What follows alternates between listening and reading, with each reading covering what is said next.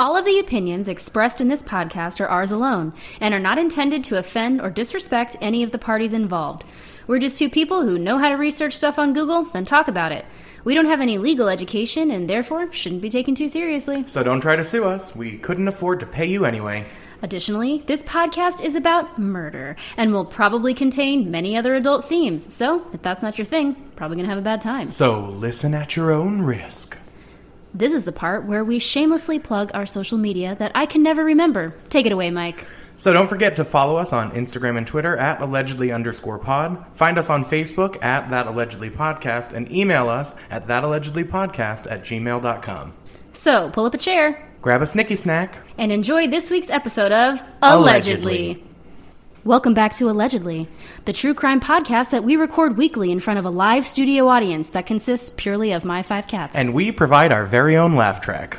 I'm Heather. I'm Mike. And this week, we are diving right into the torture and murder of 12-year-old Shanda Sharer at the hands of 4 teenage girls. I feel like that was really heavy to say at the very beginning. Jeez. I know, but you know what? This case is very heavy. Yeah. I mean, like, we got to a point where I told you, I don't want to talk about this crime. You're going to talk about the crime instead.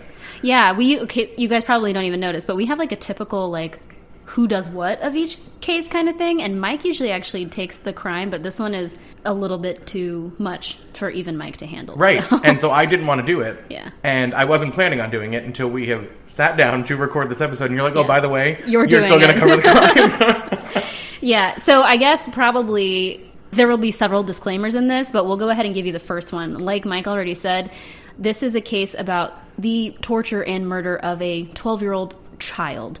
So if that's something that makes you uncomfortable, we will see you next week. Yeah. Bye. Yeah, we will get into the case, but before we get into the details of the actual event of the torture and that kind of thing, we will let you know in advance when that's coming up so you can yeet right out of there. Yeah, and that's when I'm going to yeet right out of here. Yeah, yep. So we're going to get to the crime. You're going to be waiting for me to say something, and they're just going to hear your front door slam behind me on the way out. And then my car start up in the driveway. Second or third disclaimer, Mike and I certainly enjoy humor, and we make a lot of jokes, and know that you guys, for the most part, understand that that's just part of the show. We're going to be as delicate as we possibly can, I think, with today's case. We're very hard on ourselves, and we talk about these types of things after we record an episode, like, ooh, did we go too far? Did we make a joke at the wrong time? But we're usually, not that it was an intentional thing, but just because we're both decent human beings, and that's the biggest compliment you're ever going to get from me. Those jokes are never at the expense of the victim. Yes. They are tension breakers. When there's something like super heavy, we'll try to find something to riff off of on that. But we never want, and we say this in our disclaimer every week, that there is no offense intended with any of this stuff. No. Especially to the victims, who we have made sure that we always put front and center. Yeah, please just keep that in mind. This is about a child, and we do take it incredibly seriously. But we do need to lighten up the tension at points. Yeah. But just keep that in mind. None of this has anything to do with our victim or anything like that. So now, before we dive right in, I think is a big moment for us. This is the first time we are recording without eating at the Mexican restaurant first. I know. Because it is a gorgeous Sunday afternoon here in Florida, and we are together early because we are it's Thanksgiving weekend. Case. Yeah, we needed all day because we have this case. Hint.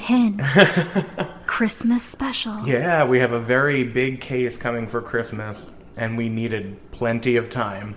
Oh yeah. To talk about that one. So we're having pizza instead. Yeah, we're going to have pizza in between recording these 2 episodes. Yeah. But we had McDonald's before we started. We did. Which, in my sick mind, is a little funny to me. Oh no, here we go. Because this is what I mean about the jokes, Michael. McDonald's plays a part in this case. Yes, this is where they eat. Now, luckily, neither one of us had sausage. Oh my God. Let's get into the case. Okay. All right. So we'll start with some information about Shanda. Mm-hmm. So she's born on June 6, 1979 at Pineville Community Hospital in Kentucky to her parents, Stephen and Jacqueline. Mm-hmm. Her mother did have a daughter from her first marriage named Paige, and that first marriage was to Stephen's best friend, Mike. From high school, yeah. So Jackie was like the new kid in school, and Mike and Stephen were both like, hey, it's the new girl. And they both thought she was cute. So they flipped a coin to see who was going to ask her out. That's how me and my friends always decided that too. So Hashtag relatable. And Mike wins, obviously. So, I always win. Oh my God. We're talking about never mind. So yeah, Mike wins, asks her out, and then they have their daughter. So like when she meets Steve, it's like a familiar face from the past, and he always kind of had a crush on her, and I guess he ended up with a girl in the end. So for now. Yep, sure. Okay. Obviously, the marriage with Mike doesn't work out. Right. So Jackie is a single mom at 19 when Steve is back in town visiting family, and they bump into each other, and they start this long-distance relationship, and that winds up being too difficult for them. They mentioned something about the phone bills getting too high because of the long distance. Yeah, because he's in Kentucky. Right. And she's in Indiana where they went to high school. So they decide to get married, and she moves to Kentucky. Yep. So Shanda is born there, and you had a cute little anecdote about her birth. Yeah, so she started having contractions, as you do when you're 9 months pregnant. And so they rushed to the hospital, and Jackie was told that she wasn't in labor. And she's like, oh, yes, I am. And then they leave, and she legit has Shanda just, boom, like moments after she just told them, or that she was told that she wasn't in labor. And her exact words were, she literally fell out on the table. So that's how Shanda made her entrance, and that's how she continued to live her life after Yeah, exactly. That. Just the center of attention, like, boom, here I am. So Shanda's born, they're there in Kentucky. They eventually wind up moving back to Indiana, and they start drifting apart. Border each other, that I just found out literally 30 seconds ago. Yeah. Just figured I'd let you guys know in case you were confused. I wasn't going to put that on the record, but you went ahead and did it yourself. So they start drifting apart when they're in Indiana. That eventually leads to a divorce. Jackie gets full custody. Steve sees both of the girls on the weekends. So Paige isn't actually his daughter, but he's taking Paige on weekends, too, as she's growing up. Well, yeah, because she was only like 2. Right, super young. Yeah. They do reconcile at one point, not for very long. Doesn't wind up working out. Yeah. So Shanda, from a very young age, is described as independent and super ambitious. Yeah, bubbly, center of attention. Yeah. So anyway, Jackie winds up remarrying again a man named Ronnie. Yeah. And moves to Louisville, Kentucky with Ronnie. Shanda starts attending St. Paul Catholic School there in Louisville. Again, she's described as adorable, bubbly, friendly, outgoing, popular. She's participating in cheerleading, volleyball, softball, gymnastics, 4-H, Girl Scout. She gets great grades. She's described as a prankster. She's all quite around, a few times. There's no kind of one category you could put her in, because she was really a well-rounded child. Like, she was super girly, and she loved to wear makeup and do her hair and wear like trendy clothes, but she also liked to be outside, obviously doing all of the sports that you mentioned. And 4-H, so very confident, very secure in who she was, loved being the center of attention, like we've mentioned already. And with the confidence and being outside, her father did some kind of like either farming work or something like that, and had a large tractor, and he tells this story about how she wanted to learn to drive the tractor, and she didn't want him to help her. And she wanted to get up on this huge tractor and drive it by herself at like a really, really young age. So just confident, wanted to get out there and do things for herself. And described as fearless by a lot of people, too, which kind of ties right into that same thing. Yep. Everyone says that she's a lot of fun to be with and be around, but she's also very protective, and she had this, like, at her core, this sense of a need for justice, like, for things to be fair. And so there was this story that I found where, on Halloween, this boy threw a water balloon at one of her classmates, and so it destroys, like the bag of candy the classmates carrying around while they're trick-or-treating. That should be a felony. And I'm just saying, if someone destroyed like my Reese's, catch a charge for ruining the Three Musketeers bar. So Shanda actually goes to this boy's mother and tells her that this boy owes them a new bag of candy now. Yeah. And demands that it happen. Yeah, you ruined my friend's candy. What are you going to do about it? And so... Or your son did it. Right. You better pay up. Yeah. You're responsible for him. He's not 18. Like, she already understood the law. Like, I can't do anything to this minor. You're the one responsible for him. You know, and so that ties into this sense of justice that you wanted, this sense of fairness that you wanted to see, but it also ties into, you know, they said she was just very sensitive. She was very caring and giving, and she was described as quick to cry, which they related to her grandmother, but I couldn't really find a lot about the grandmother. Yeah, she was also very religious as well. Other than being outside and being vivacious, she also did a lot of, like, quieter activities, including, like, she liked to sew, she liked to read the Bible, she was very devout in her faith, and she even asks her mother at some point what happens to someone when they die, and how she could be a better Christian. Like, she was just very sensitive and in touch with that kind of thing. Again, just an all-around, like, well-rounded young girl. She was very interested in death from a young age, and she very openly, like, thought about it, talked about it, asked those types of questions, not just about death, but like you said, the afterlife and what's heaven like. Does heaven... I would imagine, especially being in Kentucky and Indiana, certainly her very, very devout, like, Christian faith probably had a lot to do with that as well. Yeah. So then Jackie's marriage to Ronnie only lasts about 4 years. Mm-hmm. And her father remarries too. But that marriage, I believe, lasted until her father's death later on. But yeah, that was it seemed like that was a pretty solid one. Shanda really liked the stepmom. She really liked Sharon was her name, and she really liked her and was, like, pushing her dad to, quote, pop the question. Like, she was really excited. She knew it was happening. Was like, are you going to do it now? And she asked it right in front of Sharon before he Well, and this is while she's super young. Like, we're talking about 10, 11 years old. Yeah. Right about this same time, when she's 11, she introduces her dad to her first boyfriend. Yep. And then she already, you know, just, I guess to kind of show she's advanced for her age, to already understand that and to properly apply pressure to her father to pop the question. Yeah, like, hey, weren't you going to do something tonight? Did you forget? I didn't. She probably went out and bought the ring. After the divorce from Ronnie, Jackie moves to New Albany, Indiana with Shanda. And so at this point, Paige had already turned 18 and had moved out. Yeah. She's also living in New Albany. Yeah, Paige is living in an apartment complex in New Albany, and then Jackie and Shanda move in right across the street. Yeah. So, and then Steven is also living nearby with Sharon. Right. And at this point, they had a child or a couple of children. I am not sure of that at all. I do know that he lived close by, and that he got Shanda on the weekends, and also that Steve and Jackie remained on good terms. And that Jackie also liked Sharon, the stepmother. So there was, like, no bad blood in between these parents either. Right? Well, yeah, it seems like they co-parented pretty well. And it seems like both times that they separated, because we mentioned the kind of short reconciliation, but it was on good terms. It was a mutual thing.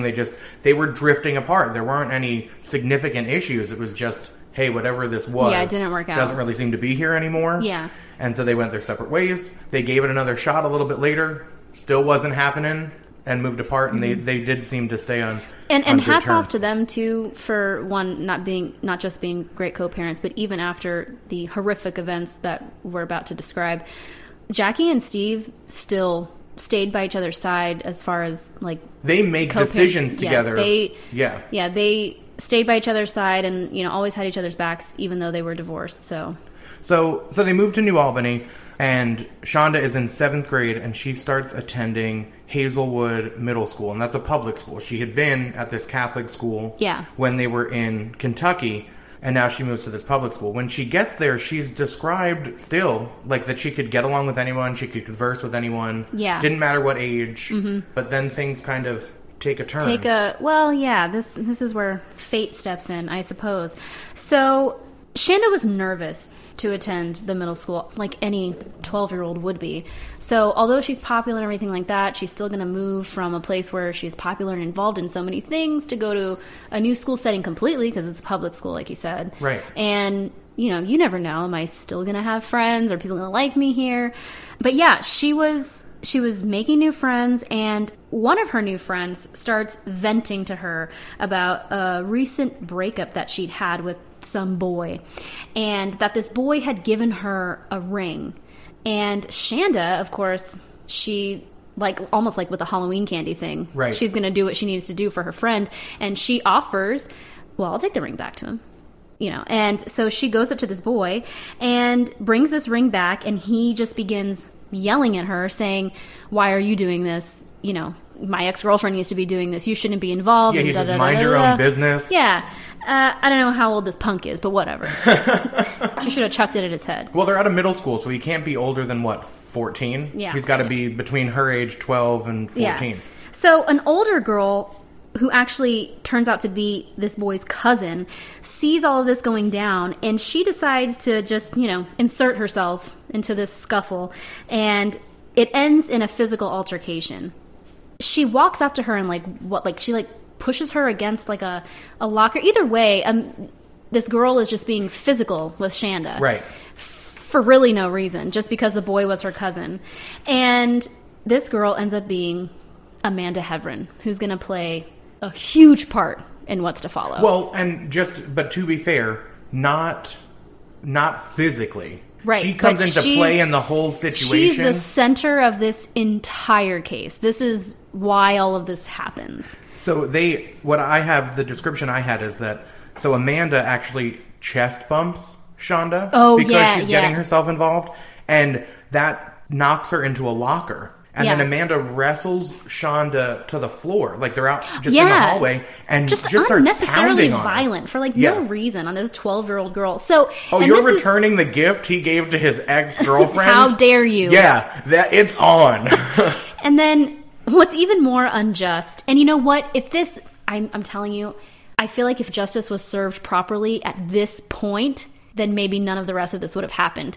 Both girls receive in-school suspension. Well, and here's what I thought was interesting. And I know, Shonda's new at the school, but it described that this crowd forms, just all of these students are forming around them, and they're chanting Amanda's name and cheering her on. And Amanda is 14. What a terrible stereotype of a public school. Right? That the second this ridiculous this Catholic argument private starts, schoolgirl comes in and is like, hey, want to be my friend? And she's pounding on this girl who is a couple of years younger than her. Yeah. And these kids are chanting her name and cheering her on. And then, it goes on for several minutes before a teacher is able to get in there. Intervene. And fight then through the crowd like he's trying to get through a mosh pit at a rock concert. And then she gets punished for it. Right. Like, both girls. What? Yeah. So they're both assigned to in-school suspension for a week. So Shanda goes home that day, and obviously Jackie's not pleased about any of this because, Shanda's not one who gets in fights. And so this is weird too because Jackie also punishes Shanda. So she grounds her just because she needs to let her know that, physical altercations are not okay. So I don't know if there's a part missing to this story. Really I know. Maybe there's something missing that we don't know. I'm not sure. Because I couldn't find anything about her even trying to push Amanda away from her. No. It was just Amanda attacks her, blindsides her completely, and is just pummeling her while she's got her on the ground. Well, Shanda assures her mother that, this isn't anything to be worried about, that Shanda doesn't participate in those kinds of things, and that it's not going to happen again. And she accepts her grounding and, her punishment at the school as well. So Shanda and Amanda both report to their in-school suspension, and they end up becoming friends. So again, just to reiterate, Amanda is 14 and Shanda is 12. And so they become friends. And at this time, Amanda was dating a girl named Melinda Lovelace. She was 16, but she was held back a grade. So she was still, I guess, in the middle school. I'm not really sure how their grades work, but they were in the same school. Or maybe their schools go up to 9th grade. Some schools go up to 9th grade. I don't know. Some high schools don't start until they're like sophomores. Until the sophomore year. Well, I guess it wouldn't be a sophomore. It would be, in Florida, we start high school in 9th grade. But we have sixth grade in our middle schools, which they don't always have. Yeah. I came from New Jersey, and so up there, you're in school, K through 6, and then 7th and 8th we're at intermediate schools, which is essentially the same as a middle school or junior high, and then high school starts at 9th grade. But here in Florida, it's K through 5, then you have 6 through 8. So I mean, I don't know what it's like in Indiana, so I guess we don't know for sure. Yeah, and actually, so Melinda was 15 going on 16, but that's neither here nor there. So, Melinda had been left back a year. Yeah, she was held back. Yeah, so that.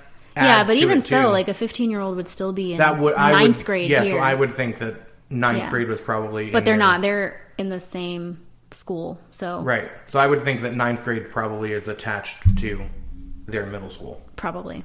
So Amanda told Melinda that after her fight with Shanda, that she was really annoyed that she was going to have to spend a week of detention with this new girl.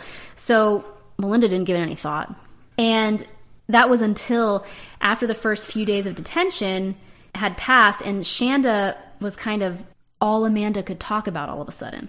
And she ended up confiding in Melinda that, Shanda's not so bad, and we're friends now. And that had been Shanda's intention. When they were going to go into detention, she was like, I'm going to mend the fence. That was one of the things she said to kind of quell her mom's worries. Yeah, no, don't worry, Mom. Everything's going to be cool. Right. So Melinda decides to see for herself what exactly is going on, because Amanda first was annoyed that they were going to be in detention. Now they're friends. And now Shanda's all Amanda can talk about. Even at 16, because I know what you're about to say, this is, disturbing that this is how your mind works. Yeah. So she starts getting worried because Amanda's talking about Shanda all the time. And then what does she do? Because this is crazy to me. So she decides to see for herself what's going on. And she purposefully arrives at school late the next day so she could also be put in detention. So diabolical. I don't know. I mean, these are I don't know. So it was in detention that Melinda started to feel threatened by another girl for the first time. And she kind of just began to witness that Amanda was becoming infatuated with Shanda, that she recalls that, she's watching Amanda watch Shanda.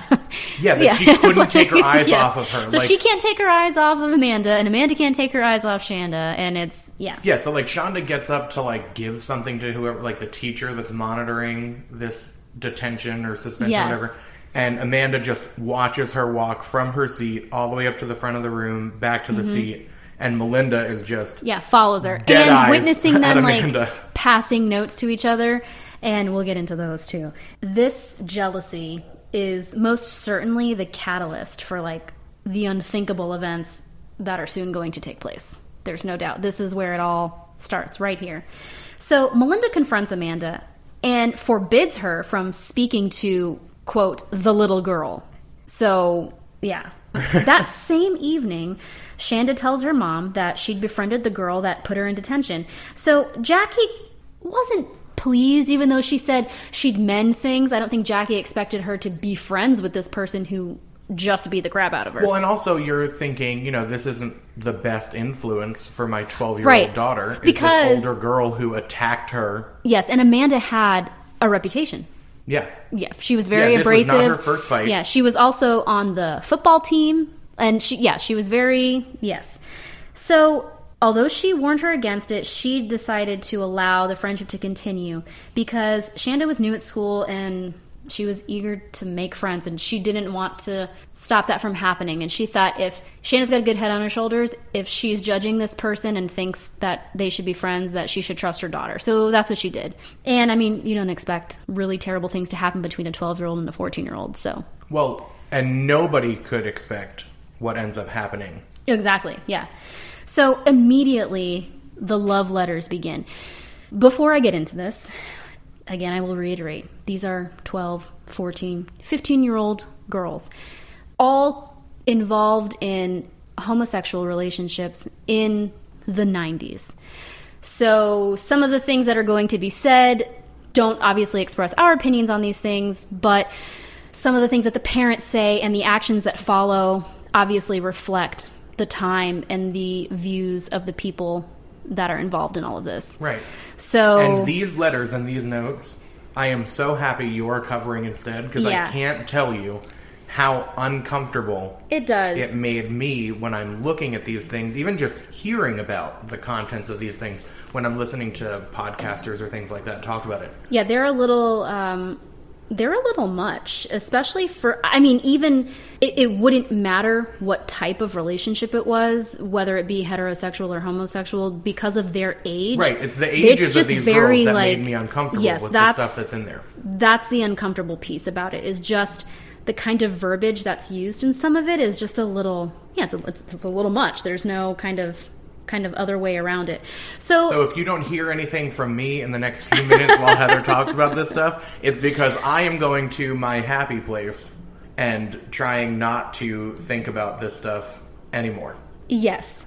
So let me I wish you all could see the grimace on Heather's face while she's scrolling through this stuff right now on her laptop. There are quite a few notes, and these notes are actually both detailed in 2 books, and I'll give you guys those book names at the end and the authors in case you guys are interested in reading them. So this first note, for instance, from Amanda. Shanda, sorry I didn't call. I forgot. Could you give me your number and classes again, please? Hey, do you like ISS? I guess it's okay. Don't want you to think I'm a bad person or anything. I don't like to fight. I hate fighting. It's just when I had you on the ground getting ready to hit you, I couldn't because you looked so helpless down there. But then you swung at me, so I started hitting, and you started pulling my hair. Well, I guess maybe Shanda did. So Shanda did try to I guess fight so. back a little bit. I just kind of realized that. I've read this note like 5 times and just put the pieces together. Yeah. Continuing. Well, I'm laying in my bed. About 10 p.m. Time for me to go to bed. Listen, okay, Shanda, I know the way you are now. Either you're putting an act on me and saying you like me, or you're putting an act on your friends. You act so different around your friends than you do with me. What's up? You're so nice to me. Please tell me, because friends just don't tell me their classes for the hell of it. So there's got to be a reason. I have a question to ask you. I know this is going to sound dumb, but do you kind of, in a way, like girls? If so, I think it's so cool because it's so different. Is that why you're so nice to me? Do you think I'm cute or something? Please tell me the truth. I won't laugh because I think it's cool. Your friend, Amanda H. P.S. Please tell me if you do, because I would really like to know. Melinda said she asked you about me, but that you said it was cool, and you wrote me and said it's nice. Please tell me. Do you think that that's what Amanda's voice sounds like? No, but it needs to be different from my voice. I know, but you made your voice higher pitched, and I imagine that hers is not higher pitched. Well, she's 14. She probably has a higher pitched voice. I don't know the photos of her. You know, I mean, I haven't heard her speak, but when I look at like the pictures that they have of her, she's got an average pitched voice, actually, and the just the demeanor that's described, her personality that's described. Your voice is already very high pitched, and then you like took it up a little bit. Anyway, there are lots more love letters like that get really graphic that I will not read, actually. But that's the first letter that she writes her. And I actually do think that very first letter also kind of reflects Amanda's pushiness towards Shanda, or influence, I guess, so to say, because you just don't tell someone your classes for the hell of it. So she's just already putting in her head, well, you wouldn't tell me what classes you had unless you liked me. Like, that's not something that friends do. Which it obviously is. Friends give each other their classes all the time.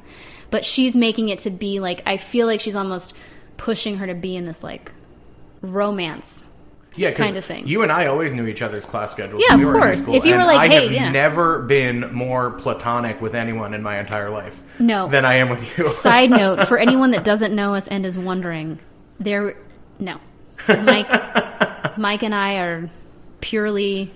No, platonic. He would barf at the thought of anything like that. So yeah, unless we're both 80 and unmarried, we can sleep in separate bedrooms. Nope. You just turned my marriage pact down. I did. If we're 80, yes. Continuing on. I'll go ahead and try to save a little bit of face for both of us and say it, because by then you'll have like 25 cats and I just can't handle that much dander. Okay.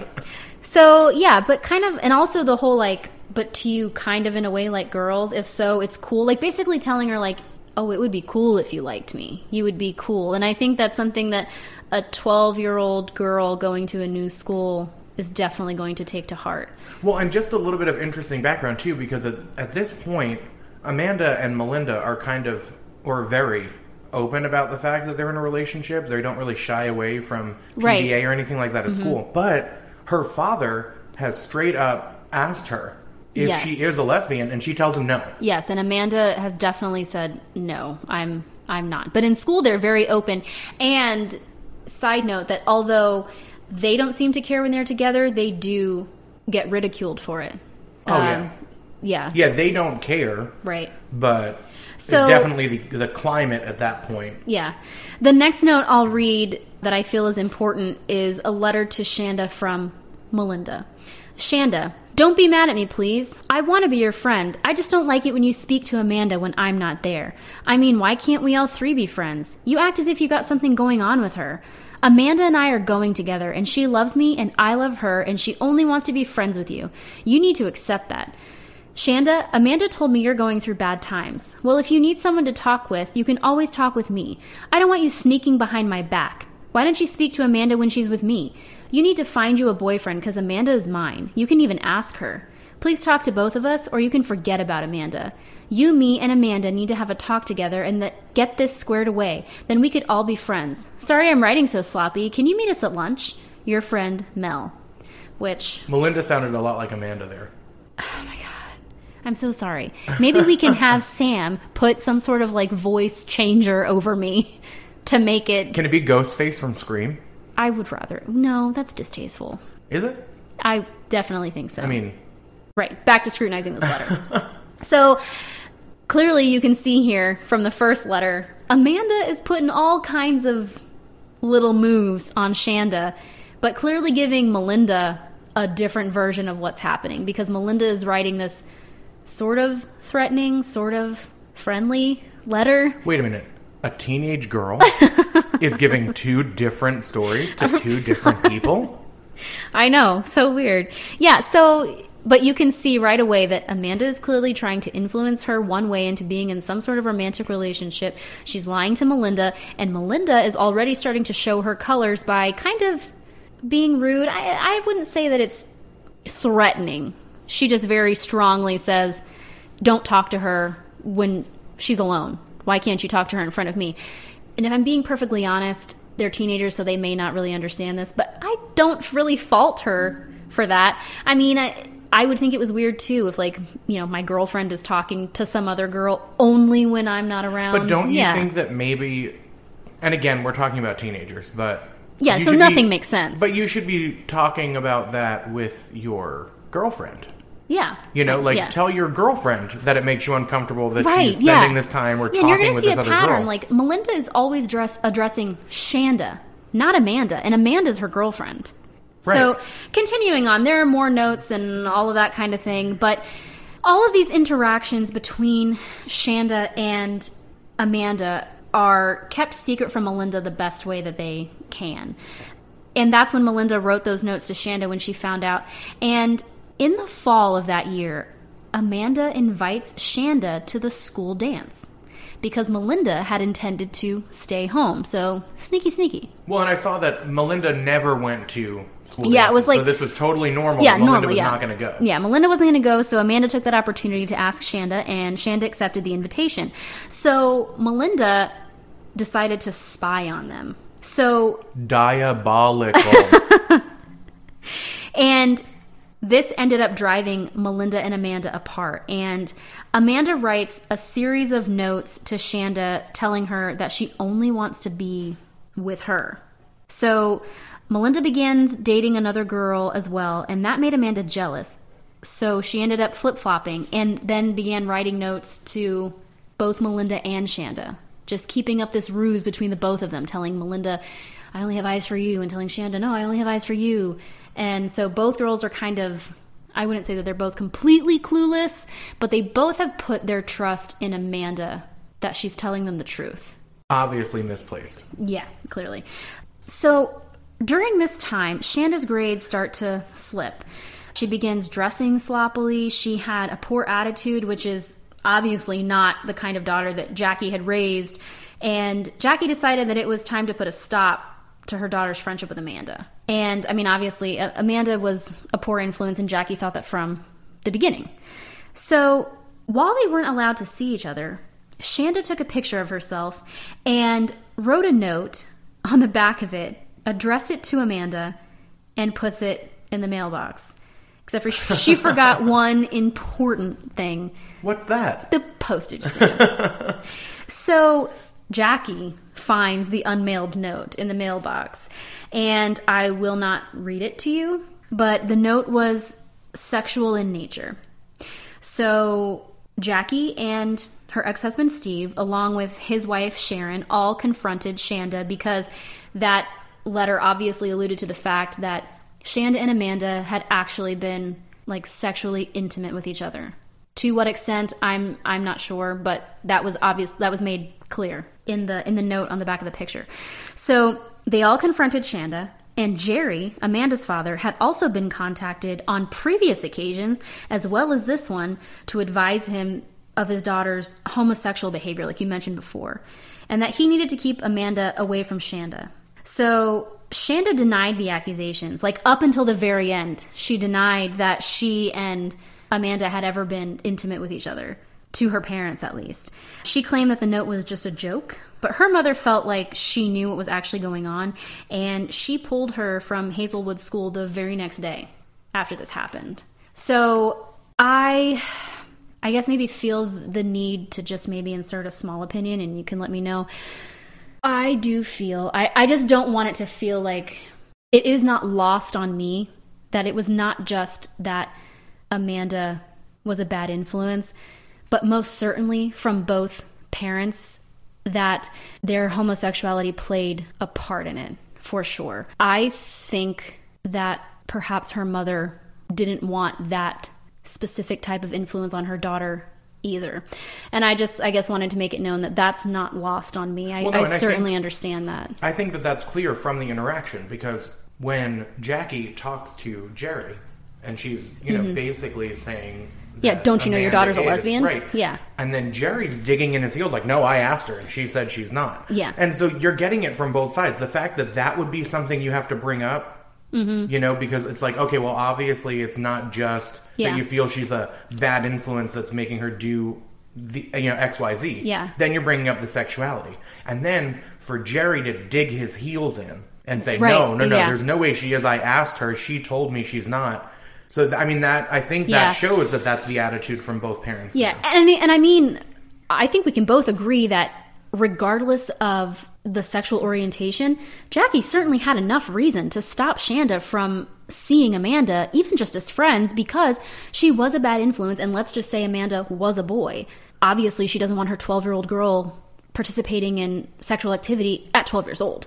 Right. So for sure, she had a reason. I just don't want it to feel like we're glossing over those facts that, yes, the sexual orientation of this person, I think, did play a large part in this. Right. And just while we're clarifying a little bit too, because there's also a lot of this seems to be like, oh, Amanda did this, Amanda did this, Amanda did this, and that's why she's a bad influence. But Shanda is participating in these things too, and so she's being told not to be communicating with Amanda, and then there's this picture with the note on the back of it before Stephen and Sharon are aware that Jackie doesn't want Shanda dealing with Amanda anymore. Right. Shanda actually takes advantage of the fact that Jackie hadn't communicated that to Stephen right away. And so when she goes to visit Stephen at one point, she actually gets Stephen and Sharon to allow Amanda to go with them to a fall festival when she's visiting over a weekend.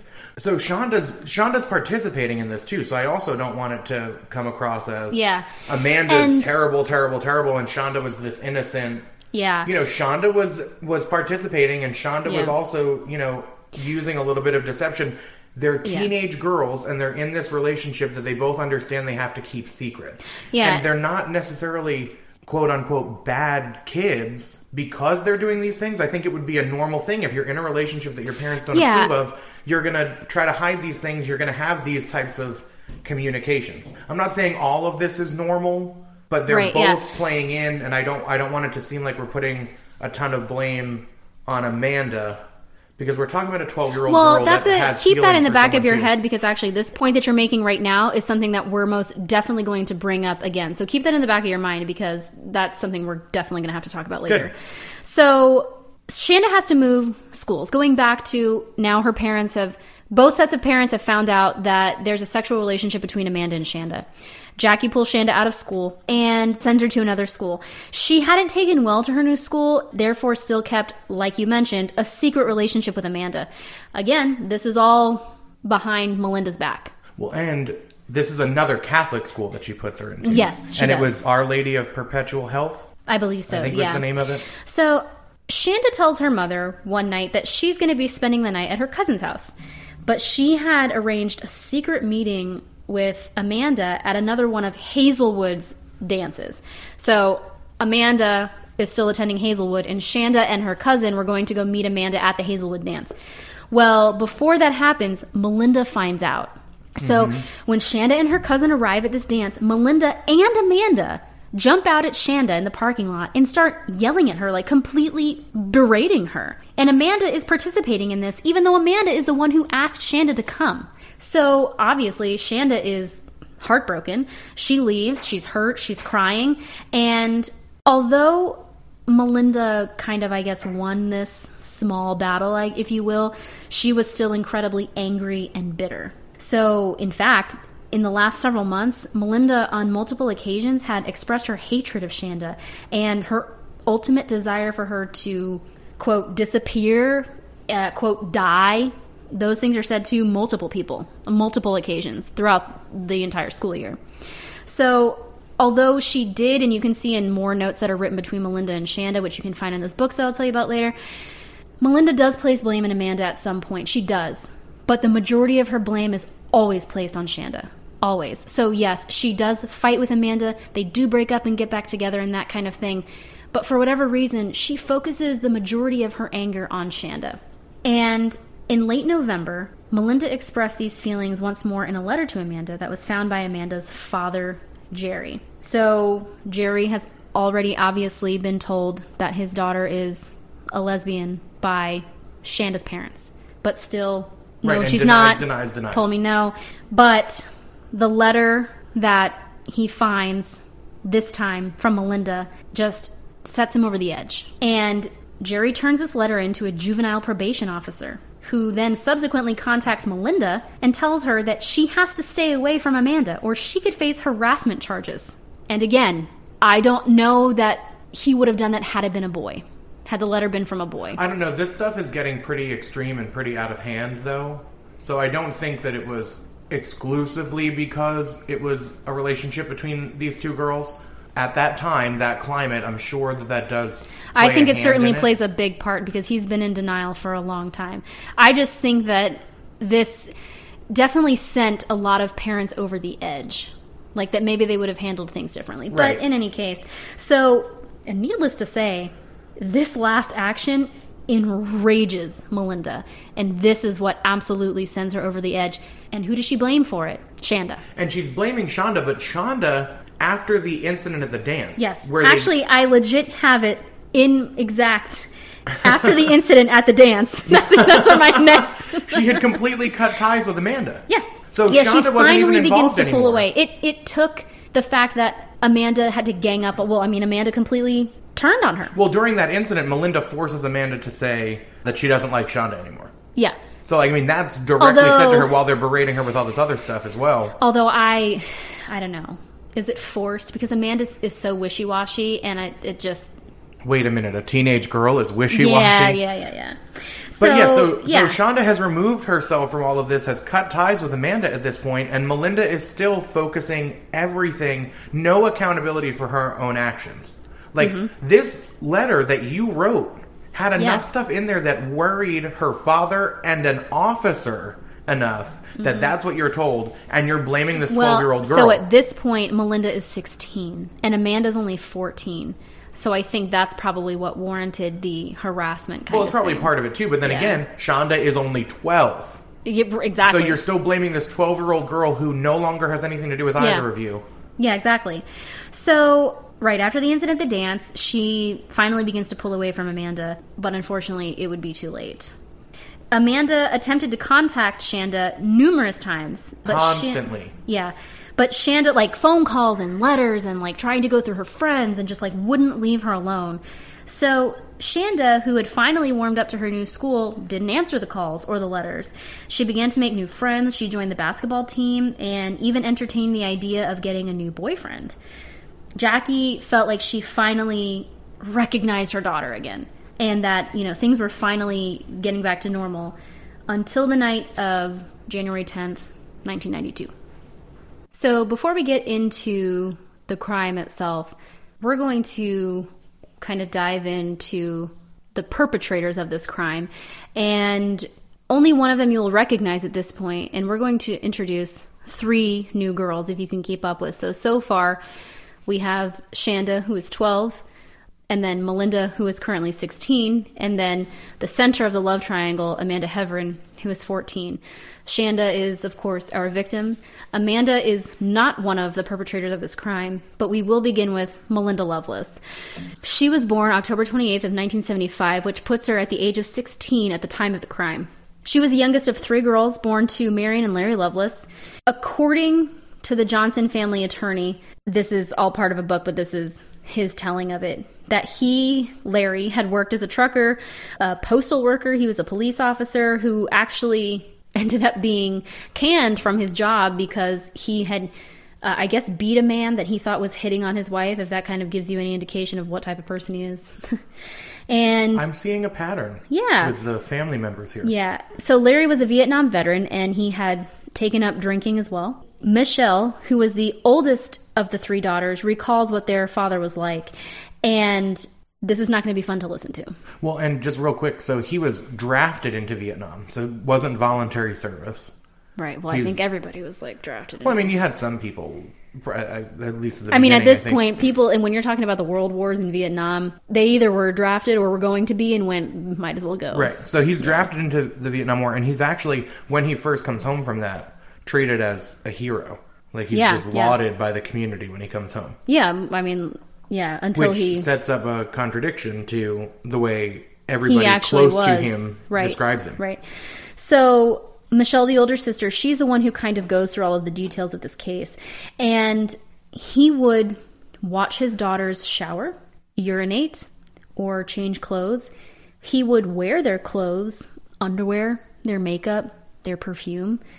And he also made them sleep with him, either in his bed or he would sleep with them in their beds. And he molested all of his children. Now, Melinda has never confirmed that. Yes, we'll get to that piece. Yeah. So the other 2 daughters have said, yeah, that happened. This is coming directly from Michelle, the oldest daughter. This is her recollection. Margie, the wife, was forced to have threesomes and participate in sex acts with Larry's friends and random acquaintances. And the girls were never protected from this. They were just allowed to watch or made to watch. So this isn't something that was kept secret. This is something that all 3 daughters bore witness to. Right. And so Melinda's mother describes the father as a pervert, was basically just her one-word description of him. Yep. And she said that he had a fetish for watching her with these other men, but would also, like, fly into jealous rages over it. Well, clearly, the man that he beat up. Right. When he was a police officer, because he thought that he was flirting with his wife. Mm-hmm. Or that she was flirting with him. Either way, it wouldn't matter. So Margie had attempted suicide twice. First, she had taken sleeping pills in their basement. She was found with photos of her children all around. And the second time was after Larry had finally left the family home, which we'll get to. But going back, Michelle is not 100% certain of the abuse done to Melinda by her father, but did note that he, in fact, did sleep in her bed at night. So he would go into not his wife, he and his wife's bed, but would spend most evenings in Amanda's bedroom and shut and lock the door and sleep with Melinda until she was like 14. Right. Yeah. So. And so you mentioned the mother's suicide attempts, and that first one when she took the sleeping pills was after he had forced her to participate in an orgy. Yeah. So just so that you can understand all of these sordid details of the sex life that they had. Mm-hmm. And this was all, again, completely out in the open in front of their children. So on one occasion, after claiming to have found religion, Larry took Melinda to an exorcist at a motel, and he left her there with this unknown exorcist man. Older man. Yeah, just 5 hours at the motel for the exorcism. Yeah. I mean, he always put Melinda on a pedestal, and he always considered her the favorite. But if he's willing to force his wife to do things, I couldn't imagine what he would force his daughter to do. So I'll leave it at that. Well, and just for context too, they were involved with this church, but it was only for like 2 years. So in the 2-year time span, he sets up this exorcism. So he really, I mean, even if this were right at the end of that, he still wouldn't know these people well enough to throw your daughter in a motel room with an older man for 5 hours. Not that that should ever be appropriate, but just for context, that they were only involved in the church for 2 years, and this happens in that time span. And it's not the only time where there's some suspicious behavior there, because he was served as a marriage counselor while they were involved in the church. Yeah. And attempted to assault one of the women from the church. Yeah, that he was... I think that one girl that he was counseling. Right. Yeah. I mean, although I would certainly be seeking him out for marriage counseling. Right. Yeah, that would be my first contact for that. Yeah. To tell me how to run my marriage. So the final act, basically, before this whole family fell apart, was that Larry takes Melinda, at this time 13, and a cousin to the local pool. And the cousin then reports to Larry's wife, Margie, that Larry had been watching them shower and poking them with a cane. So basically, he stole their clothing so they'd be forced to run out of the shower naked. But while they're showering, he's poking at them with some sort of stick or cane. And when Margie hears this, she flies into a rage and she chases him with a knife. She does end up cutting him, I think, on his hand.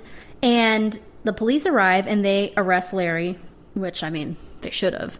And that fuels Margie's second suicide attempt.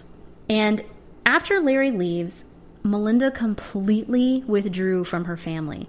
And that's kind of getting into the part where later on, Melinda finally starts to open up a little bit about her father and kind of starts to admit to herself that this happened. But during her teenage years, and certainly throughout the investigation after the crime, she absolutely denies that her father did anything to her. Mm-hmm. And she absolutely adored him.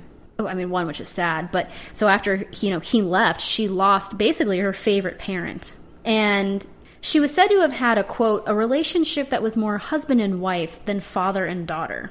It's even said that she was drawn to Amanda to begin with because Amanda resembled her father in appearance. So, and we haven't described really how Amanda looked, but she was very boyish. Yeah, she was described as a tomboy, baggy clothes, baseball short caps. hair, played at the time, I guess, male sports kind of thing. Right, and yeah, so she feels that Amanda resembles her father, and then she's able to get affection from Amanda that then fills the void that's been left because the father has abandoned the family. So, in addition to the abuse against his wife and children, it's later revealed that he also abused his 2 nieces. At some point in 1990, Melinda and her mother were seeing a therapist, but Melinda either couldn't admit or denied the abuse allegations against her father, like I said. She said it was like a dream and not reality, and I feel like that's probably accurate with how maybe a lot of children in her situation may view that kind of thing. Yeah. She did, however, admit to the pool incident, but she didn't take that as sexual abuse. Well, I mean, you've been groomed. Yeah, exactly. You've grown up with this man doing these things your entire life. When her dad would come down when her friends were all around and he's smelling their underwear, which was a common occurrence, she would just say, "Oh, Dad, you're so perverted," or this or that, or "Oh, he's just joking around." And clearly, to anyone else, we know that no, that's not a joke. You don't smell your daughter's underwear. But, this is how she grew up, so... Just real quick, too, I mean, just as if there hasn't been enough already to kind of paint a picture of this man, and maybe you didn't mention these because it's a little bit more graphic, but there is, at one point, Melinda's father has the mother gang raped? Yes. I believe that might be the orgy you were referring to earlier. I found them as two separate things. So it's very possible that they are. But either way. So, and then there's also an allegation, and this is not... I don't believe that it's been confirmed by the girls. I think it was from other people around the family, that the mother at one point just refused sex for like a month. Yeah, I mean, they had such a healthy relationship. Why on earth would she do that? Yeah. But so then he rapes her because she's refusing sex, and all three of the girls were present. Are watching, yes. So there's some conflicting whether they were actually watching, if it's happening right in front of them, or if they're hearing it through a door. But either way, they're present. They're aware of what's happening. Well, apparently it was not uncommon for him to have his way with her in the bathroom or a living room, wherever, whenever he wanted to, regardless of who was present. And in fact, I mean, I would go as far as to say that it probably fueled his deviant thoughts and things to have his daughters there. That probably was part of it. So, and then there's also, at one point he is convicted of battery for beating their mother because she wouldn't allow him to go home with some other women when they had been out. There's also allegations that he tied up all three of the girls and raped them one at a time while they're all still in the same room. The girls have not confirmed that. I think it was a cousin. Yeah, well, because Michelle, the older sister, who was the one who gave the majority of these accounts on their father, could not say for certain that he had in fact actually raped Melinda. It is assumed because of his behavior, closing the door and all of that kind of thing. So that particular story, I would most definitely say, is just speculation. Right, and just to be clear, the girls have not confirmed that. Yeah, because I feel like Michelle was obviously very open and in all of this. Oh, and also, she became a psychologist or a psychiatrist. So... yeah, I would think that if that were true, then she certainly would have disclosed it. It could be, though. Who knows? Right. It was out there. Someone. I mean, it certainly fits his. That's It's certainly not out of the question based on all of the stuff that it's not unbelievable. No. And then there's also, as the girls are growing up, neighbors are like calling and making reports, giving statements about the girls looking unwashed and malnourished. So there's other concerns too. So there's a lot of sexual abuse and sexual violence going on, but then there's also just neglect. Like the welfare of these children is being noticed by neighbors to the point where they're having to call and make reports. And so after Larry leaves and Melinda just goes into this downward spiral, he did send letters at some point, and his final one being that he remarried. Who the hell would marry him? Whatever. He remarries and basically says, farewell, this is my new wife and I'm done with you, and stops writing to Melinda, which sends her even further down. And she begins kind of becoming a little promiscuous. And she says that her first encounter with a boy ended poorly, and I did actually research that a little more. Apparently after her first sexual encounter, the boy hit her. So, I mean, although I feel like with a father like that, she may have even thought it was normal. But she then kind of switches. Now, she did continue to sleep with and be with boys, but she also started to look more into females. And then meeting Amanda certainly sparked something in her. She already wanted to be with a female and felt that she would find a better connection with and also more physical satisfaction with a woman, since her reaction with men had been so terrible.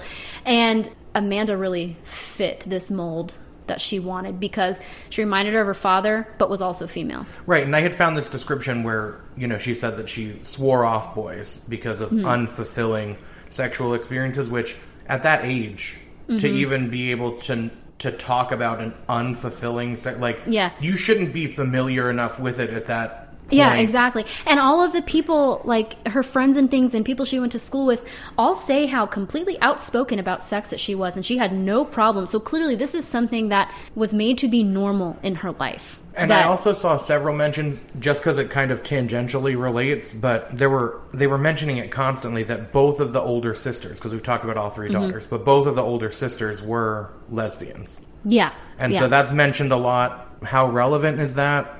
I don't really know. Yeah, I kind of maybe almost think that it could also be a little more comforting to her that she had two sisters that were also like that right. She could relate with, maybe. But Melinda doesn't really come out, to her parents until her mother sees a hickey on her neck. Yeah. And I think that that's with, while she's with Amanda, that she finally then comes out to her mother. Yeah, and I think maybe I'll save this for later. Remind me. I don't know what the bit's about, but...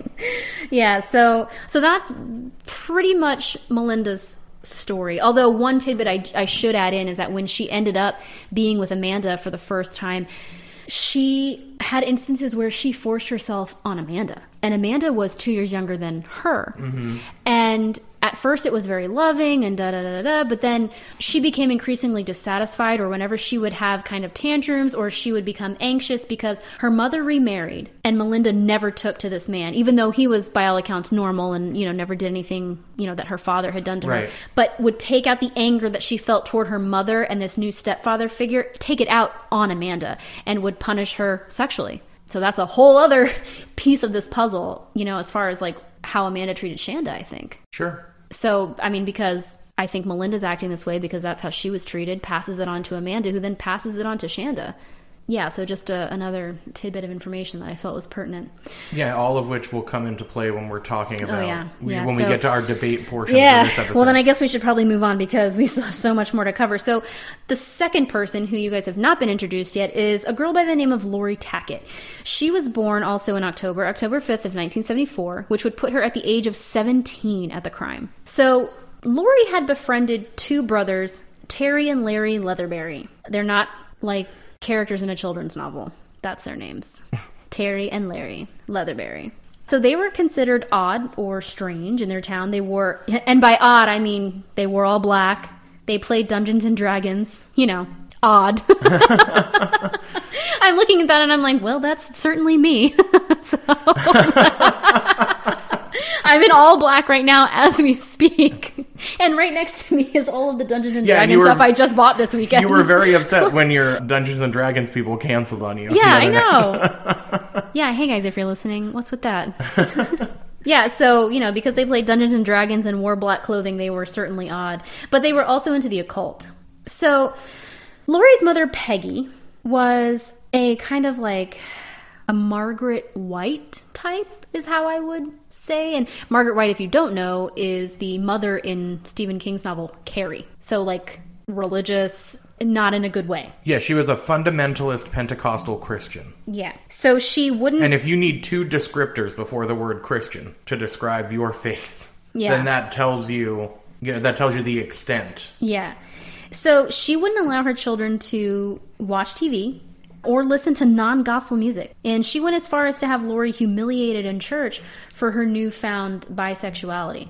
So she was not a fan of the fact that she was hanging out with the Terry and Larry Leatherberry kids, and that she had some bisexual tendencies, I suppose. On one occasion, she caught Lori wearing jeans, which she often did in secret at school. She'd like walk out of the house in skirts and then like change into jeans when she got there. Mm-hmm. And so her mother tried to strangle her. Yeah.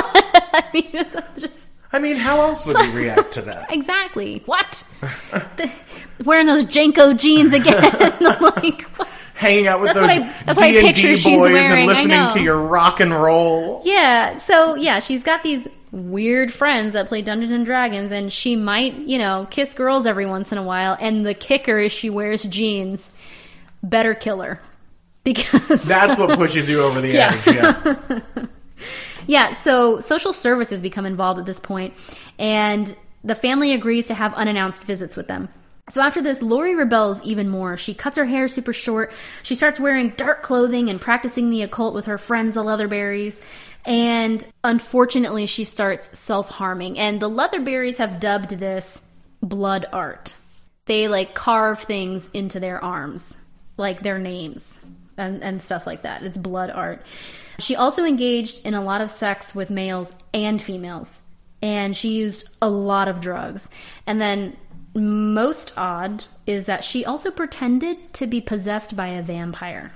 Deanna, the vampire. Yeah, the vampiress, I guess. Yeah, then she had created this persona and saying that she was being possessed by this spirit. And that was what she did to impress these friends. Right. Which eventually became too strange even for the very odd Leatherberries. Yeah, so she eventually was checked into a rehab center by her parents after having like heavy hallucinations, and her self-mutilation had been discovered. And she had started the self-harm right around 1990 with a girl that she was dating, also self-harmed. Yes, yeah. 2 days after she had been released from this rehab center. After being prescribed an antipsychotic. Right. So this was not... Like, there's some serious issues here, too. Yeah. We don't want to gloss over, like, there were serious mental health issues at play. They didn't just were like, oh, no, you're fine, leave, please. Right. No, they definitely prescribed her something. And 2 days after she was released, in March of 91, she was with friends and she cut herself too deep. She had to be taken to the hospital and wasn't discharged until a month later. And she's cutting herself, it's at her wrist. I mean, she cut herself so deeply at her wrist, she had to be rushed to the hospital. Although, I think it's safe to say that through the research I've done, that this was actually not a suicide attempt. This was just their way of coping. Their like group of friends, they did it, and they say that they did it to release tension. Which, I mean, she probably had a lot of it, like the way we were describing her mother. I mean, her mother tried to strangle her for wearing jeans. So I could only imagine. But yeah, that's how they did things to relieve tension. And also, she was showy. She was very dramatic and, you know, wanted to be the center of attention and wanted to be weird. And, you know, cutting herself in front of her friends like this was definitely her way of, you know, getting, you know, attaining that kind of vibe she wanted to give off, I guess. Right. So during her stay this time and her subsequent psych eval, she was diagnosed with borderline personality disorder and was prescribed more antidepressants. After this, she dropped out of school. She moved around until she finally decided to go back home, and she was given a car by her father to start a new job. So through a mutual relationship with the Leatherberry twins and another girl, Carrie, Lori was introduced to Melinda at a popular gay hangout dubbed by the people who hang out there, Fag Hill. And this is where teens would, quote, do drugs and have sex in the bushes. So this was a very popular, like, homosexual hangout where they felt that they could be comfortable. Right, and I feel like, you know, the name obviously is... I feel like the name is a big old middle finger to the people who are making it to where they have to have a secret hideout right, like because, this. In that kind of climate, they're forced to do this type of thing. And I think, you know, it's the same... You try to take ownership of a term that's being used against you.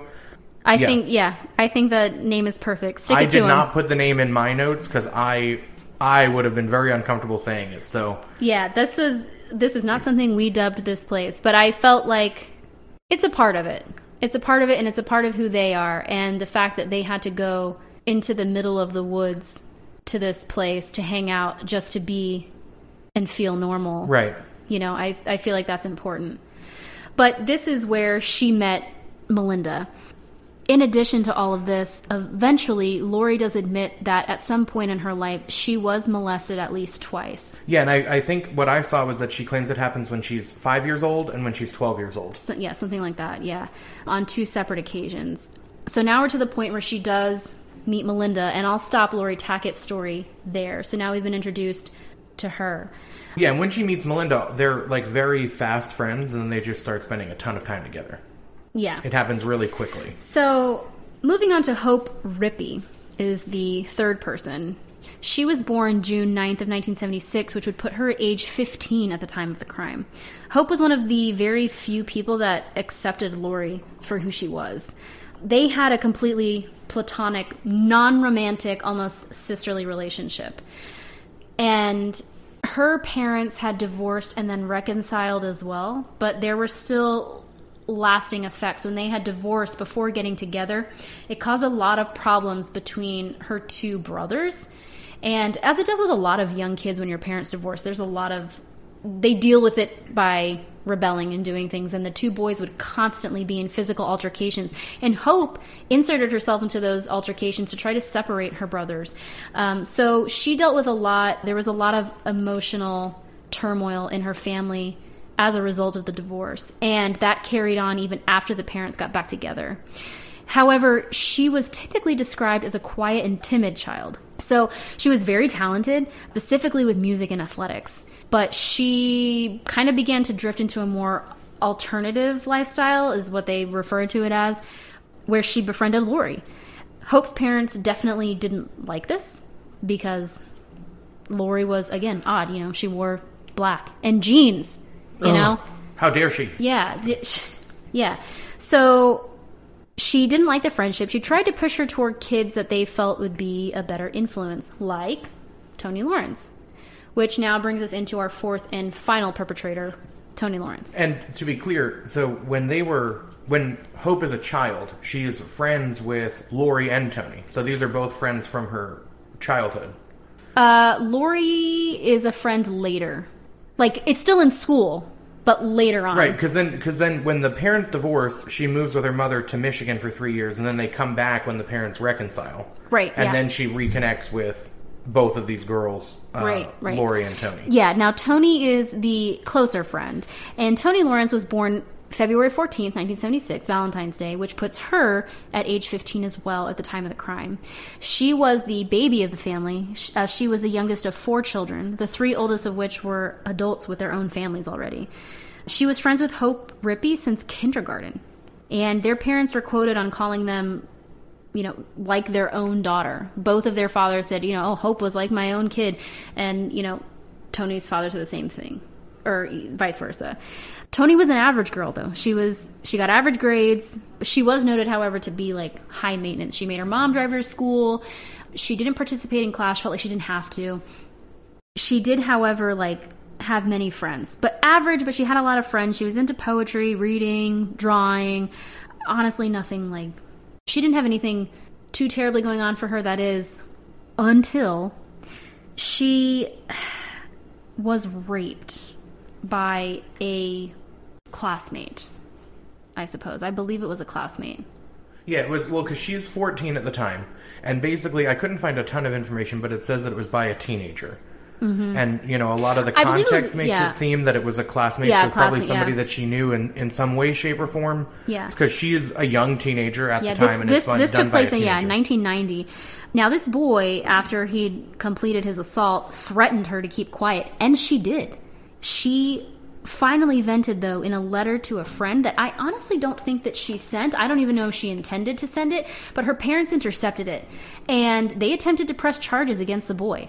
But all the police, and I put here could or would, because I didn't look really into this much further, but all they did was issue a no contact or restraining order of some kind that said that the boy was not allowed within, was it 5 feet of her? They were classmates, so they probably couldn't ban him from going to school. But at the same time, and I put could or would, because was it all they could do, or was it all they were willing to do? I'm unsure. You also have to remember, you know, when there's time between the commission of a crime and the crime being reported, that also can, in some instances, limit what they're able to do. Yeah. Well, I also wonder if the age affects it as well, because he was, I believe, the same age. Right. I don't want to put all of the blame on law enforcement and say that they just refused to do anything else, but I also don't want to put them completely in the clear, because maybe this is all they were willing to do at the time. Mm-hmm. Or maybe they didn't have enough. Yeah, who's to say? But either way, she was still subjected to being around him. Right.